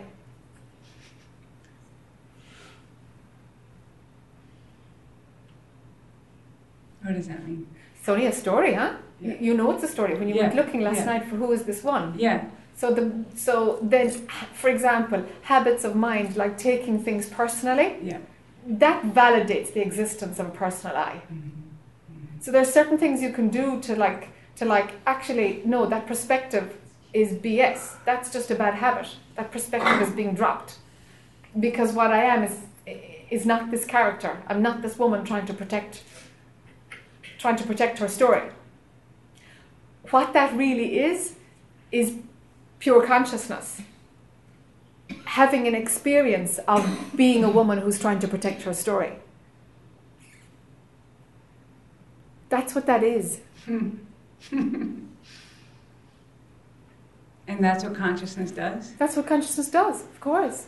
It's doing all of it. It's doing all of it. Every single part of it is pure consciousness. So I don't have to change it. I just have to step back. Who's the you who'd be doing something? The you that thinks she can. And is that the you? ego? No, just my ego. And is that pure consciousness too? Well, I guess it is, really. Yeah. It's pure consciousness too. So when consciousness is believing that it is separate, that it's a personalized body-mind character, if consciousness believes that story, the byproduct of consciousness believing that story is you. You're a byproduct of consciousness believing itself. So consciousness has to believe its own story in order for you to feel separate. So if you go looking for who's separate, of course, you're going to go right through and it's like, well, actually, who is this one? It's just a story. Of course it is. It's just a story being believed. Being believed. And the believing mechanism is part of consciousness. We're not doing any of it. There's no autonomous individual human beings. There are none. There's no such thing.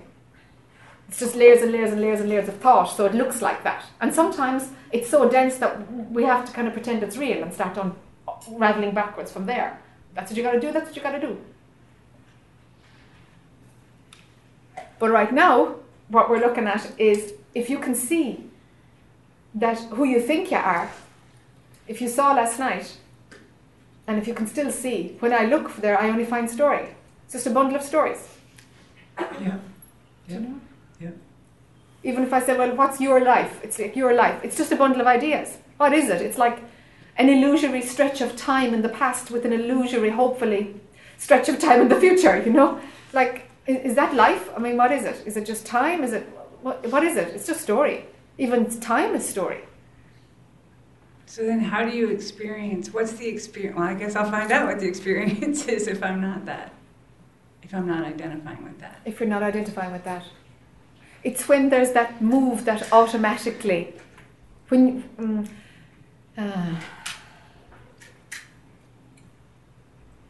it's like when life happens and you don't notice it. You're not thinking, you're not anything. There's just a natural movement and things are being done, or there's all these spaces where there's no identification with the personal I. And we don't recognize them because we're not there saying, oh, I'm not identified now. You can't, it's like, duh, that's garbage. It doesn't make sense. Right. So there's all these spaces. But what we do is we join the dots between the moments of when we think we're real. Yes. We make an assumption that those moments are actually right beside each other.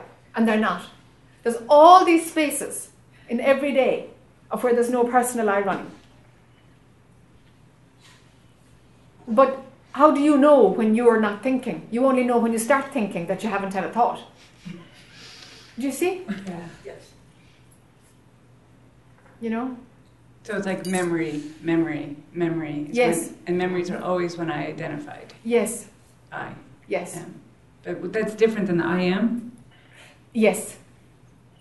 Yeah. Identification is me. Me and the world, me and my life. There's Personality? There's personality is okay. It's the ownership. Owning something. My life, my personality. Personality can be there. Life happens. Life can be there. The second it becomes mine, we're in trouble. We've got separation being believed.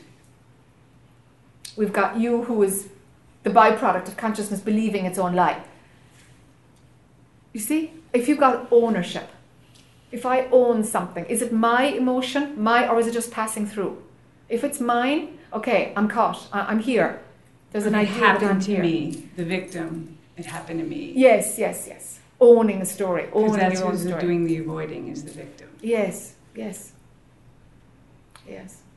So the opposite of avoiding would be Drop the story. just drop the story. Just drop the Just story. Yeah. And see what happens next. Because every moment is rich. Every moment, there's always... the moment is rich, you know? Just be there. Okay. Whereas if you drag the past with you, it's very heavy, you know? I'm over it. Yeah. I'm sick of it. Yeah, you're sick of it. Yeah. Sure. You know it's the personal I who's sick of it, but... Oh, okay. Yeah, you know. But, so you got to kind of work out those layers yourself, you know? Yeah. Right, yeah. Yeah. So, you know, because if I'm sick of it, I just made a judgment on a whole string of memories, you know, Right. and it's like, okay. Okay. You know? So in the shift from the personal ownership to the impersonal, with the impersonal, it's like, yeah, life happens. Let's see what's happening today. You know, it's like, okay, the phone is ringing. It's like, rather, my phone is ringing. It's like, it's just a subtle thing. It's like, just to leave it impersonal. And But what see if how you the get on. phone isn't ringing? And what if if nothing's coming towards me? Yes. Like I said, I've been isolating. Well, nothing's coming towards me, so I'm just kind of waiting. Yes. Sometimes you got to be proactive, huh? You see, if you had withdrawn because there was a pull within and life just cut you off, then the natural pull to step out would crank up on its own. But because some kind of avoidance or self-protection was motivating the withdrawing, you're going to have to be proactive to fly in the face of that, to go against that energy. Do you see? Yeah. If natural brought you in, natural will take you out. But no, pain brought you in. So you have to be proactive to like, okay, actually I'm taking charge of this and be in a different way. So nothing is going to come in. You see? Yeah. Because there's greater learning in you moving out. That's where the learning is. That's what it is. Yeah, that's where it is. But you know, it's an interesting time because it's like, okay, I can be the one, the personal I, who's going out there initiating work and a life again and seeing if I can make 2 friends in the next month. Okay, let's see if I can begin a bit of a circle, you know? Or follow up on 2 people and actually invite them out for lunch or coffee or something. Do you know? You can kind of set a little goal for yourself. It's like, all right, now if the personal I is doing that for her own gain, she's going to get hurt. She'll feel, oh my God, they're not interested in me. Or, oh my God, I really burned my bridges here. Or, I'm unemployable. Or, you will play all these drama stories and crank up another set of stories. Or, if you can step into the impersonal and say, okay, right, life has to happen here. Consciousness is doing this. There's a potential for me to believe me and my story, but there's also a capacity for me to observe what is happening to this personality, to this woman. It's not a denial, it's just being an observer of her new phase of life. If you can stay the observer, then your way of engaging the world will be different. Because it's not all about me. Stories won't get created so much. You know? It's okay to have no story. It's really okay to have no story. You meet somebody for lunch, you don't have a lot to say. That's fine. So what? Ask them questions about them. Do you know? There's ways around it, you know? Well, that's how I have been being, is not having much to say. Yes. Yes. But you still have story. But I have a story about it. Aha, you have a story about it. Yes. Yes. See how it creates itself. Yes. Yeah. I do. So I'll kind of do it as an experiment. Yeah, but stay an observer. Yeah. Stay in the observer mode, watching how the personality manages this, watching how the woman creates a life for herself. Without judgment, just benign observation, you know? No judgment at all.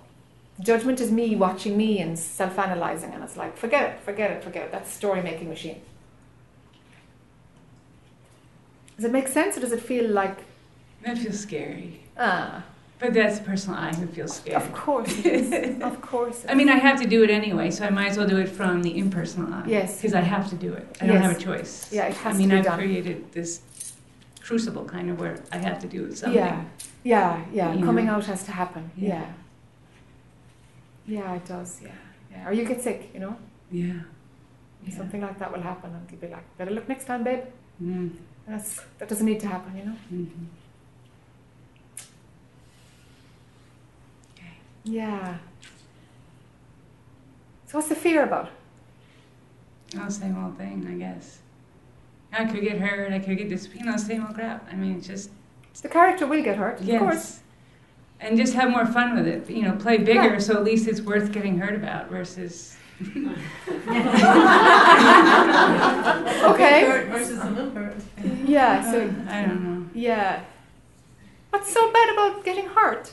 I don't know, I've got it. I just have this big story about it. You have a big story about it. I have a big story about it. So, It's just a story. It is. Oh, poor me, I get hurt. Yeah. Yeah. Energy field gets a whack and time goes by and it heals itself and that's it. Yeah. Now, if you wanted to go deeper than that, okay, we can make a story then, and then I am the one who's hurt. And we own the pain, and okay, that'll make it bigger. Yeah. All right, I think that's I all can it do is. this. Of course you can. I can. Of course you can. When the fear arises, recognize that it's just story. Mm-hmm. Don't be giving it power, And do it anyway. Take the steps. Observe as much as you can. And pain comes and joy comes. So what? That's life. So what? It doesn't touch what you are, It doesn't touch it, So even the thing that I've been avoiding is a story. That's Yes. the story, is that I've been avoiding. So Yes. now it'll be a story that I'm now engaging. It's Correct. still just a story. It's still just a story. It's just a life Uh-huh. unfolding. Yeah. And just enjoy it. And let life unfold and be enjoyed without it being full of story. Yeah. Yeah. So Yeah. I think I can. Okay. Okay, Thank see you. how it moves from there. Okay, there might be another round. We'll Yeah. see. Something isn't solid yet. Something hasn't clicked. Can I ask a question about that? Yeah? Well, so the role of emotion here. Do you want to come up? No, I just wanted to It's a quick one. All right. Yeah, so is there a place for the emotion to feel the fear without identifying with the character? Sure, of course. Yeah, that's what I It's didn't all hear going you to say. happen. Yeah, because I was like, you're not saying, All really, right. like repress it. Not at all. Yeah. It's the emotional run through. Pain is going to happen. Yeah. Whether it's yeah, fear or an insult or whatever. Yes, yeah. But that's just life. So some of it's just becoming friendly with emotion sometimes. Yeah. It's like they're just passing through. They're just Right. experiences. Right. They're highly overrated. Yeah. You know? Just let them pass through, you know? It was just the therapist me checking. Yeah, sure. Sure. Felt that. Sure.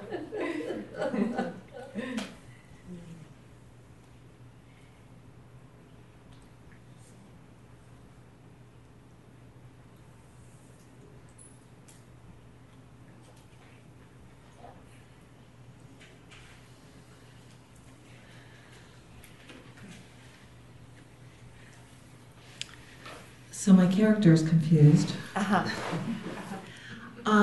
You talk about being on autopilot, and I've experienced autopilot a lot, and I view that because of my mindfulness training as being asleep and being not aware. So I kind of think of living from my true self as being aware from that place. Yes. So if I'm on autopilot, I have no awareness. Okay. Okay. Yeah, good point. Right. This kind of gets into tricky ground. So in deep sleep, is it autopilot? I don't know. So it's awareness I'm not aware of? Yes. So consciousness can do its thing without me knowing. Yes. Ah. Yeah. Yeah. Wow. It's like the same medicine can cure you and can kill you. I don't think I followed that. Yeah, okay. I'm kind of reversing a little bit just to make sure that other people get it. So you can, consciousness is doing its thing, whether you're aware of it or whether you're not aware of it. Now, for somebody who's just at the start of their journey, yeah, it's good for them. Are you in the present moment? Are you aware? Because they're probably asleep most of the time. Mm-hmm. When you've done a lot of work, there's this subtle difference. There's this subtle difference. It tastes differently. And there's a knowing that consciousness is doing it without the mind being completely watching the whole show. So it's autopilot from consciousness rather than autopilot from the mind. Yes. Yeah. Yes. Oh, yeah. I see the difference. Yes. And to be careful for anybody out there, not to like, oh yeah, you know, I'm consciousness is doing it. It's like, don't grab this as a concept. You'll either see it and it'll make sense. Don't grab it as a concept. It'll just screw you up for years. So, yeah, you gotta get it. It's like, oh my God, consciousness is doing this, and I've stepped out of the way. I have stepped out of the way. That's just pure consciousness flowing through. You see? So if my awareness is centered in my consciousness, Yes. then if my mind is bypassed, Yeah. it will feel as if I'm not there. Yes. Yes. And the I'm not there is the emerging of the I again. Do you know what I yes, mean? got it. Yeah. Yes. You know that, like Yes. it's like, oh, there's the I saying she's not there. Okay, Yeah. fine, gone again. Yeah. You know, Yeah. she'll come up to say that Yeah. So mindfulness is a trap. at a certain point. Yes. Yeah. Great for beginners. Yeah. Great for beginners. And that's why it has hit the masses. I mean, it was in the front of Time magazine 2 months ago, no? Right. Like, it's like, wow, it's mainstreamed. Anything that's mainstreamed has to be very accessible. Right. It's about managing in the world. It's about how to deal with your life, how to deal with stress, relationships, how to deal within the world. That's the mass. Anything that hits mainstream has to be. Mm-hmm. You know? Mm-hmm. Right. Now, the finer levels of consciousness, different gig. Different gig. You'll never find it in mass material. You won't. Right. It's of no use to most people. Right. You see? Yeah. Yeah. Thank you. Yeah. So one needs the discernment along the way to like, you know what? That's now limited. That's now, I can see where that fitted in on my path. I might pick it up later on, but actually it's not working anymore. And you need that wisdom as you go, you know? Mm-hmm. You know? Of course you can fool yourself because that's what we do, that's the greatest trick. We fool ourselves. But sure, something happens and we learn again.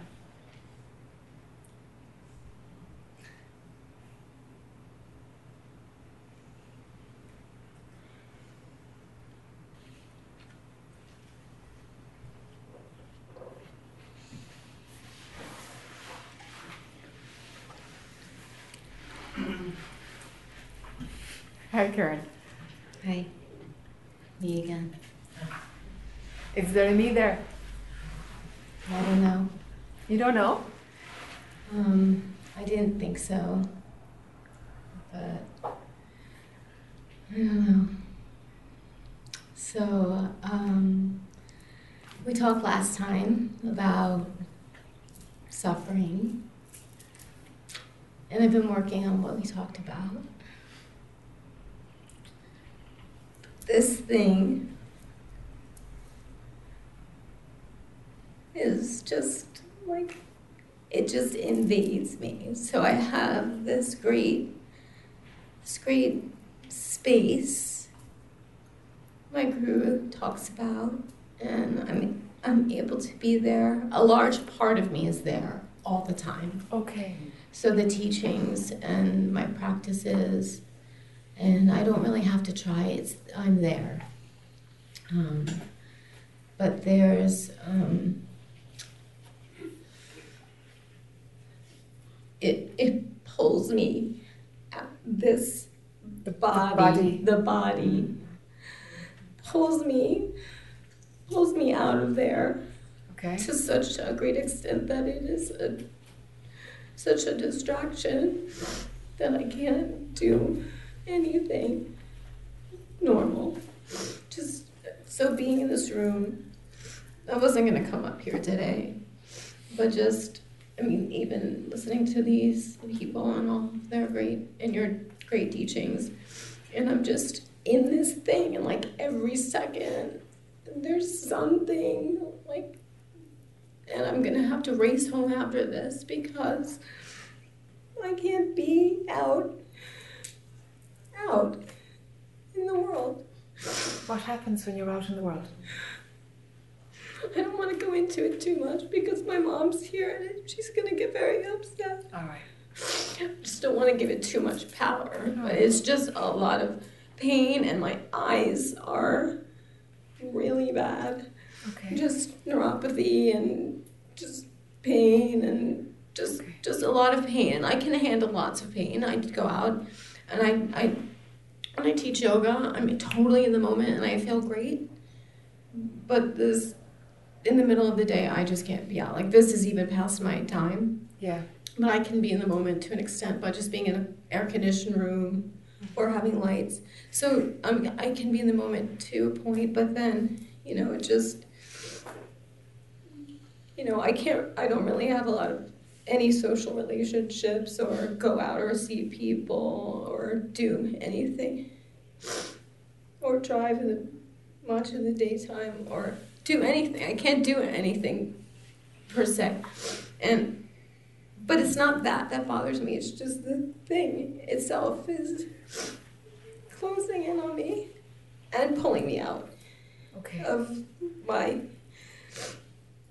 space of quietude, flawless quietude. That's what my guru calls it. This is quietude. It's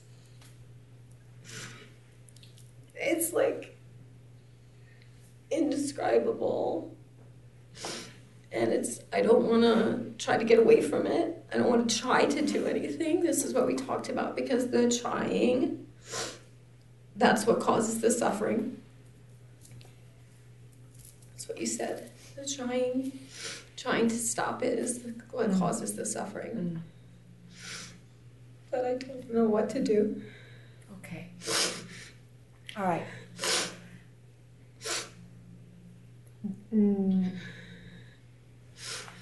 When attention can be drawn out from that flawless quietude, is that the word? It sounds cute when you say it. Quietude. Okay. When attention is drawn out from there because of body, physical pain, a minimal amount will come out to manage the pain. If all of your identification, all of your attention is out, if you've lost the connection point with that stillness within, then there is a belief running which says, I am this body. This is my body. And it will get to, in the middle of the day, like every day, it will sometimes, almost every day, it will get to that, to a point of desperation. Okay, and have you lost access to the stillness within? Sometimes. In the morning, no, it's fine. I do my practices, I feel it. In the evening, and somehow I can't get back to that. It just like pulls it out. This thing that's happening. It just like, I can do my mantra, I can do whatever, I can go inside, just do my, tap into and I know it's there, it's just this, like, I can't even, it's just such a contraction of everything that just, I can't explain how it does it, but I think you're picking up what I'm putting down. Sure. I just don't know how to get away from that. I don't want to try to get away from it because you told me that's what causes the suffering. So then what do I do? Desire will always make it worse. So then what? So you want another trick to satisfy I don't want a trick. I don't know what. Then I'm just like saying, so now what? And if there's no what? Then what? Just like sometimes just do something crazy, whatever. Something that's totally out of, my practices. Like, I'll do almost anything at that time when I feel like that. And then, but just what? Just be this way? And be okay with it? The desire for it to go will make it worse. If you want to use it first as a spiritual practice, use it for something, it's like, okay, the body's in ferocious pain. All right. Okay, so is there still, am I this body and totally caught up in that story and that experience? Or is this an experience happening here and what I am is not touched by it? And on some level I know that. All right. But I can't access that to, I guess I do want to make it go away then. Yeah, you because do, of I course. guess I want to access that to make it better. Yeah. I guess I'm trying to access that to make it, I guess I am trying to use that. Okay. So then. You see, the thing is, when there's something physically going on, like, well, I would try and get my body sorted out. That's what I would do. I was like, okay, yeah, the body's in pain. Let's see what modality we can use to heal your body. Have that running along as using the experience, at the same time as using the experience for your spiritual evolution, no? Like, I wouldn't just approach it spiritually. If you need to address your body, you need to address your body and do whatever you got to do to get your pain level down, huh? There's a practicality here as well. For sure. I'm working on that too. And I think in a lot of ways this has boosted my spiritual evolution because everything that I thought I was is gone Sure. because reading, writing, researching, being an English professor, I can't even read now. That's gone. I don't, I can't read. Yeah. I can't do any of that. I can't think the way I used to think. I'm not smart anymore. That's gone. I have a different kind of intelligence now. Teaching yoga, I can feel what, I'm different. I can feel things that I couldn't feel before. Okay. I turned off that, thing that we talked about. And I'm not like tuning into people's stuff anymore. Mm-hmm. I just look at people and I say that's not my business. And I just when people are hurting, I send them love, but I don't take Not it in on. there. Yeah, good. And I'm not taking on their pain. Okay.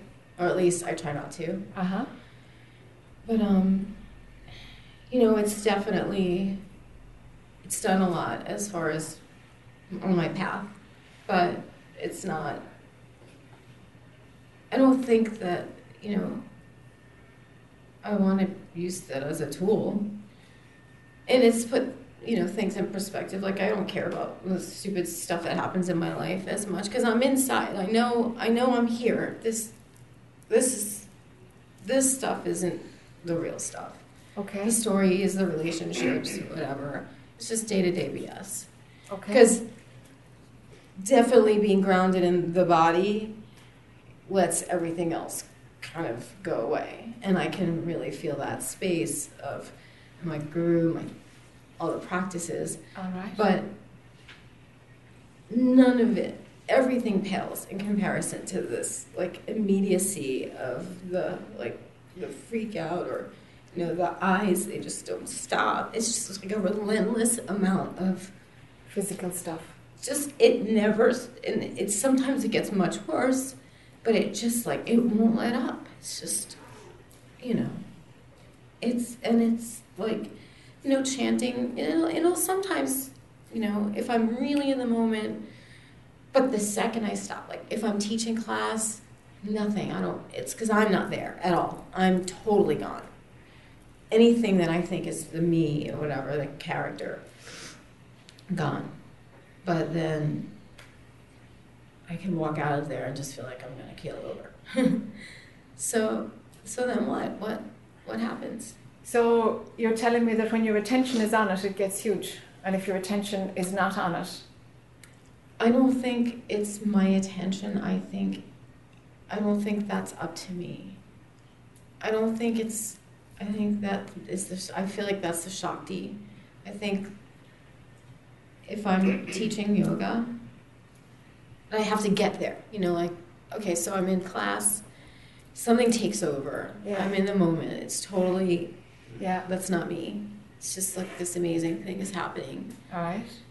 When that's over, then this thing is back. Because Karen is back. Whatever, yeah. So I guess so.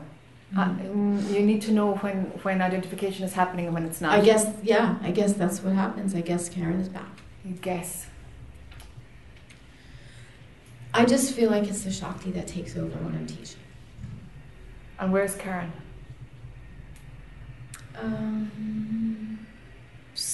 There, in the background. In the background. I can feel that my feet are, there's razors slicing through my feet because the floor is cold and it's there, but it's it's waiting. I can feel it, but it's waiting. All right, okay. Oh, okay. I can feel it. Yeah. It's waiting. Yeah. My eyes, something's happening, but it's waiting. It's just waiting. If it were me, I would do my best to get treatment. It's got you in a loop. It's got you in a loop, and I don't think any spiritual approach is actually going to get you out of it. You're too deep into it. It's got too much power over you. Mm-hmm. We can move the furniture around by changing your perspective, dropping the desire for it to go. Using it as using it in a different way for your own spiritual evolution. We'll just be moving the furniture around. Something needs to be healed in your physiology because it's distorting how you think. It's changing your perspective. It's changing how you think, and that's not a good sign. That tells me actually you need to get the body sorted. You need to get the body sorted. If that means getting a job that pays more to pay for therapy, whatever it needs that kind of focus. Mm-hmm. Mm-hmm. You need to do something to stop the pain Mm-hmm. as holistically as you can. Mm-hmm. You know, if you can't do it holistically, do it allopathically, whatever. Mm-hmm. But something needs to happen around that pain level going, because you're spiraling with it, you know? But then I'm trapped because I can't really do anything now, the way that I am. See, that's like, I never really felt kind of helpless in a way. I don't feel helpless inside because, you know, I'm in that place inside, but physically, I can't really do very much. I couldn't go out and get like a job. I can't do anything. Okay. You know what I'm saying? I'm just sort of like in this like what's happened position where I've never been. All right, but what's happened is that the story is spiraling at such an extent that it's now totally created your reality, and you believe it. You totally believe it. So then, because it's real for you now. It's totally real for you. Totally real for you. And now it's like high drama, high story, high pain. So then I just shut down and I don't talk to anybody. I just kind of like hold up now. Yeah, it's spiraled. It has I don't want to talk about it. It has you. It has you. So take care of the body. It depends if you want to get out of the spiral or if you want to stay in the helpless, hopeless. Because the helpless, hopeless is saying, I can't get a job, I can't fix it, I can't. Get it? No. That's get the it helpless, out of hopeless here. talking to me. It's like, Get it out of here. Because, like, the rest of me, I have like this whole total flip side that's like this, like, goofy, silly, like. that's just bubbly. personality. Yeah. All right. So these are all just personality things about being in the world. Right. You see, because no matter what we do to pull back your perspective, you're back in story again. You're constantly in story, and it's like this isn't impenetrable with spirituality. It has to be started from within the story. But the body is the thing that's. Yeah, that's what's solidifying. Your belief in your body is solidifying it. It's really working. It's You working. know, it's really Even though working. I know Yeah. everything is impermanent, and I know all this stuff. Yeah, but they're only spiritual concepts right now, because what you're believing is you are the body, and you're believing the pain, and you're believing the story about it, and you're caught in there. It's solid, no? It's manifesting as real for you, and there's no denying it. It's manifesting as real. So when it's that tight, when the story is that tight, any spiritual approach is just going to be a concept, which will be useless. It's going to be useless. The only way to sort it is from within the story at the minute. It's got too much of a grip on you. Okay. So if there is determination within you to like, all right, actually, this is going to be addressed in some shape or form. If you can put your eggs in that basket, is like sorting out my body is where I'm going with this. Come hell or high water, sorting out my body is where I'm going with this. If you're really ready to get closure, really ready, not to avoid the pain, but ready for a shift. You know, it's not because I want it to stop. If it's desire driven, it's not really going to work. But healing the body, just because that's what the step in front of me. That's why. Step in front of me is heal the body. All right. Whatever it's going to take, it will come in. It will start coming in. But if you stay on the helpless, hopeless, and I'm stuck here, you're not going to let stuff in. Change isn't going to come. The opportunity for a shift isn't going to come.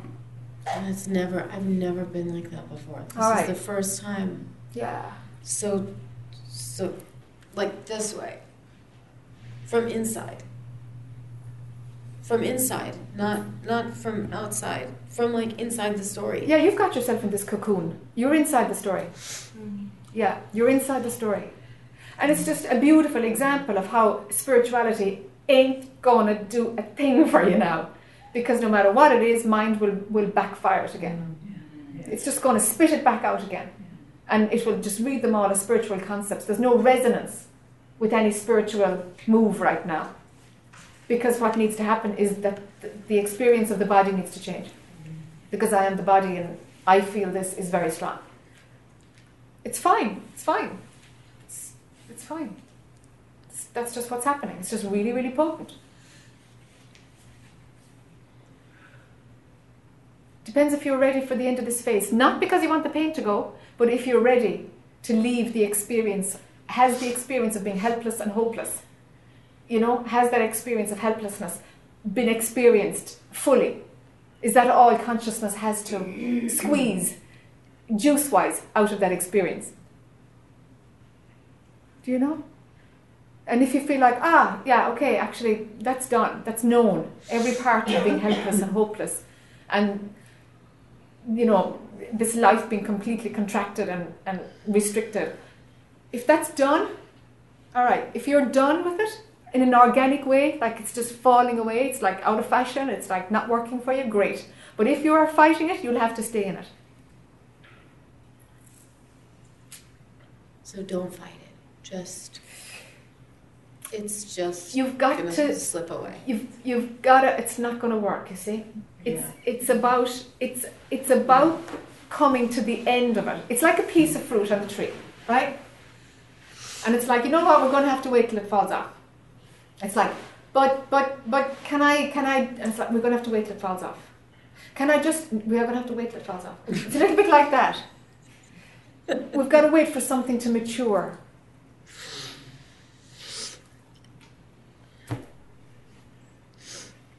But I want to pick it off because I'm hungry. Yeah, you do. Exactly. Because it looks ready. Yeah, you know, that's right. That's like, absolutely. That's right. So it's like, what you can do is be soft and gentle in your own energy. Be soft with it. Do you know? With yourself inside, be soft. In that, there's an acceptance and an allowing. Because the more you react and contract with the pain, the more you're back in the game. Can you say that again? So the more soft you can become with this. Just like, okay, there's huge pain. I'm just going to relax the body anyway. This is running its course, and it'll end when it'll end. And an experience is being had, and the experience is going to move because everything changes. If that acceptance and softness can come in, it allows for it to mature. As long as you're on the merry-go-round with it, and fighting it, and needing it to change, and you're sick of it, and you're feeling it coming in, you're dancing with it.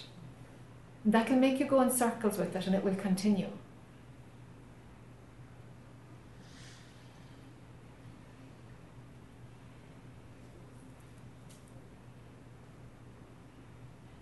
So it's about softening with it, and not fighting it, not resisting it, because it will want to pull you back in. That's what it does. It causes contraction, and it's like, oh no, this thing. And it's like, actually, I'm going to breathe into it, it's all right, it's there. What can I do? Can there be an openness or a willingness for total change to happen here? Consciousness does everything temporarily. What can happen when this phase finishes? Because this phase will finish. Of course it's going to finish. But as long as you're dancing with it and fighting with it, and you want it to go, and you're sick of it, and you're feeling the pain coming in, and you're contracting it, and you're trying to push it out later, of course it's not going to change. You're dancing with it. You're entertaining it. It's entertaining you. Through incredible suffering, but it's still entertainment. It's entertainment for the ego, because that's the one who's suffering.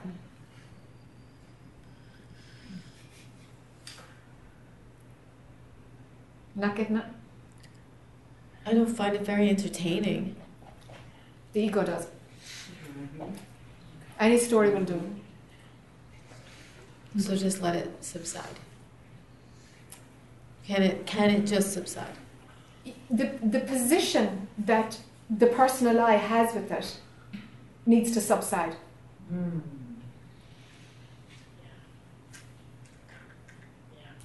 Because you're dancing with it.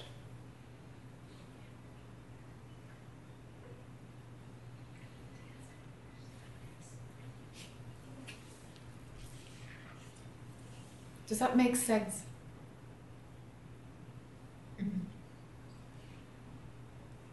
I'm just saying that again in my head, what you just said.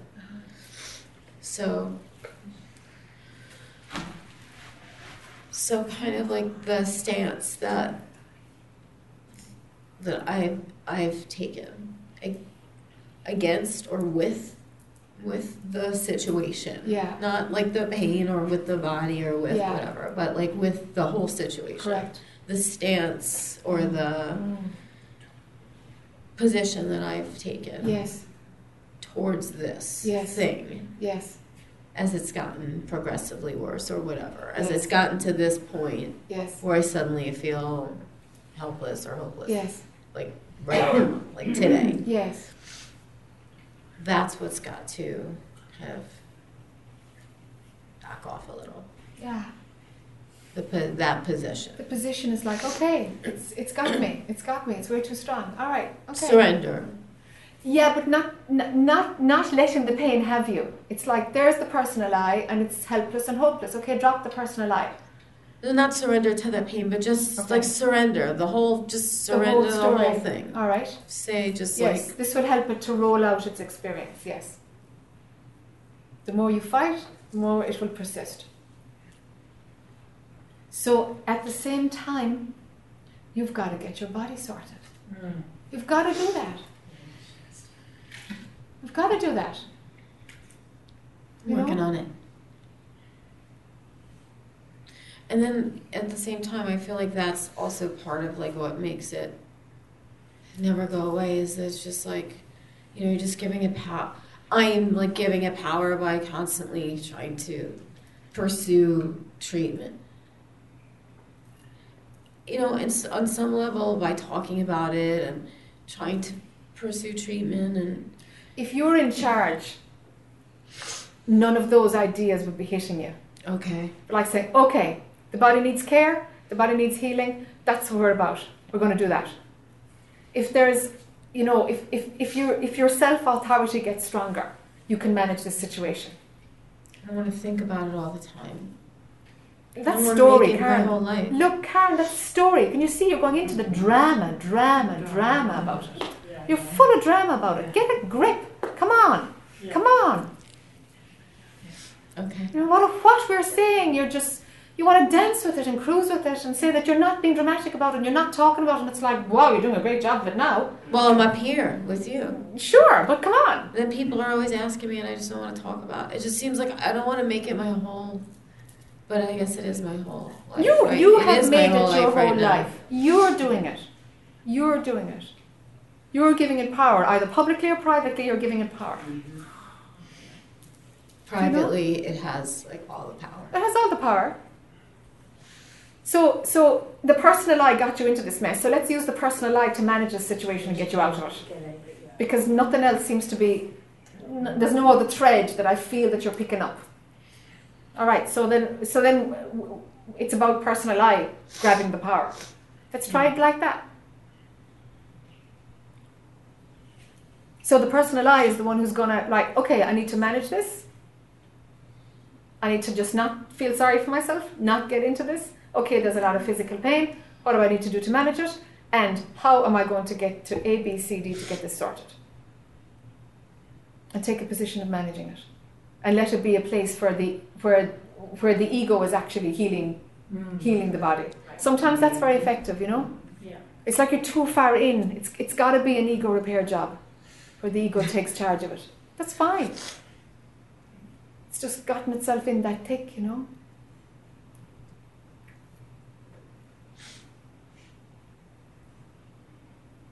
So be objective about it.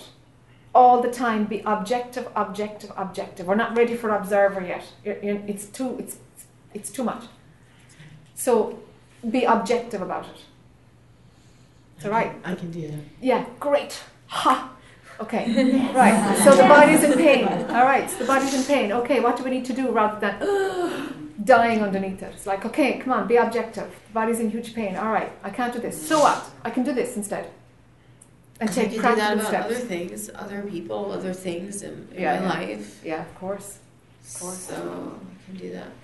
Yes. I don't blame you, Ron, for it. No, I can do that. I can do that. Yeah. Okay. All right. I'll do that. I can do that. Let's see how you do. Okay. Thank you. Sure. Awesome. Awesome. Really great. Thanks, Jack. We gotta have lunch. I'm sorry, it's gone way over, but anyway, that's how the story goes sometimes, huh? Yeah.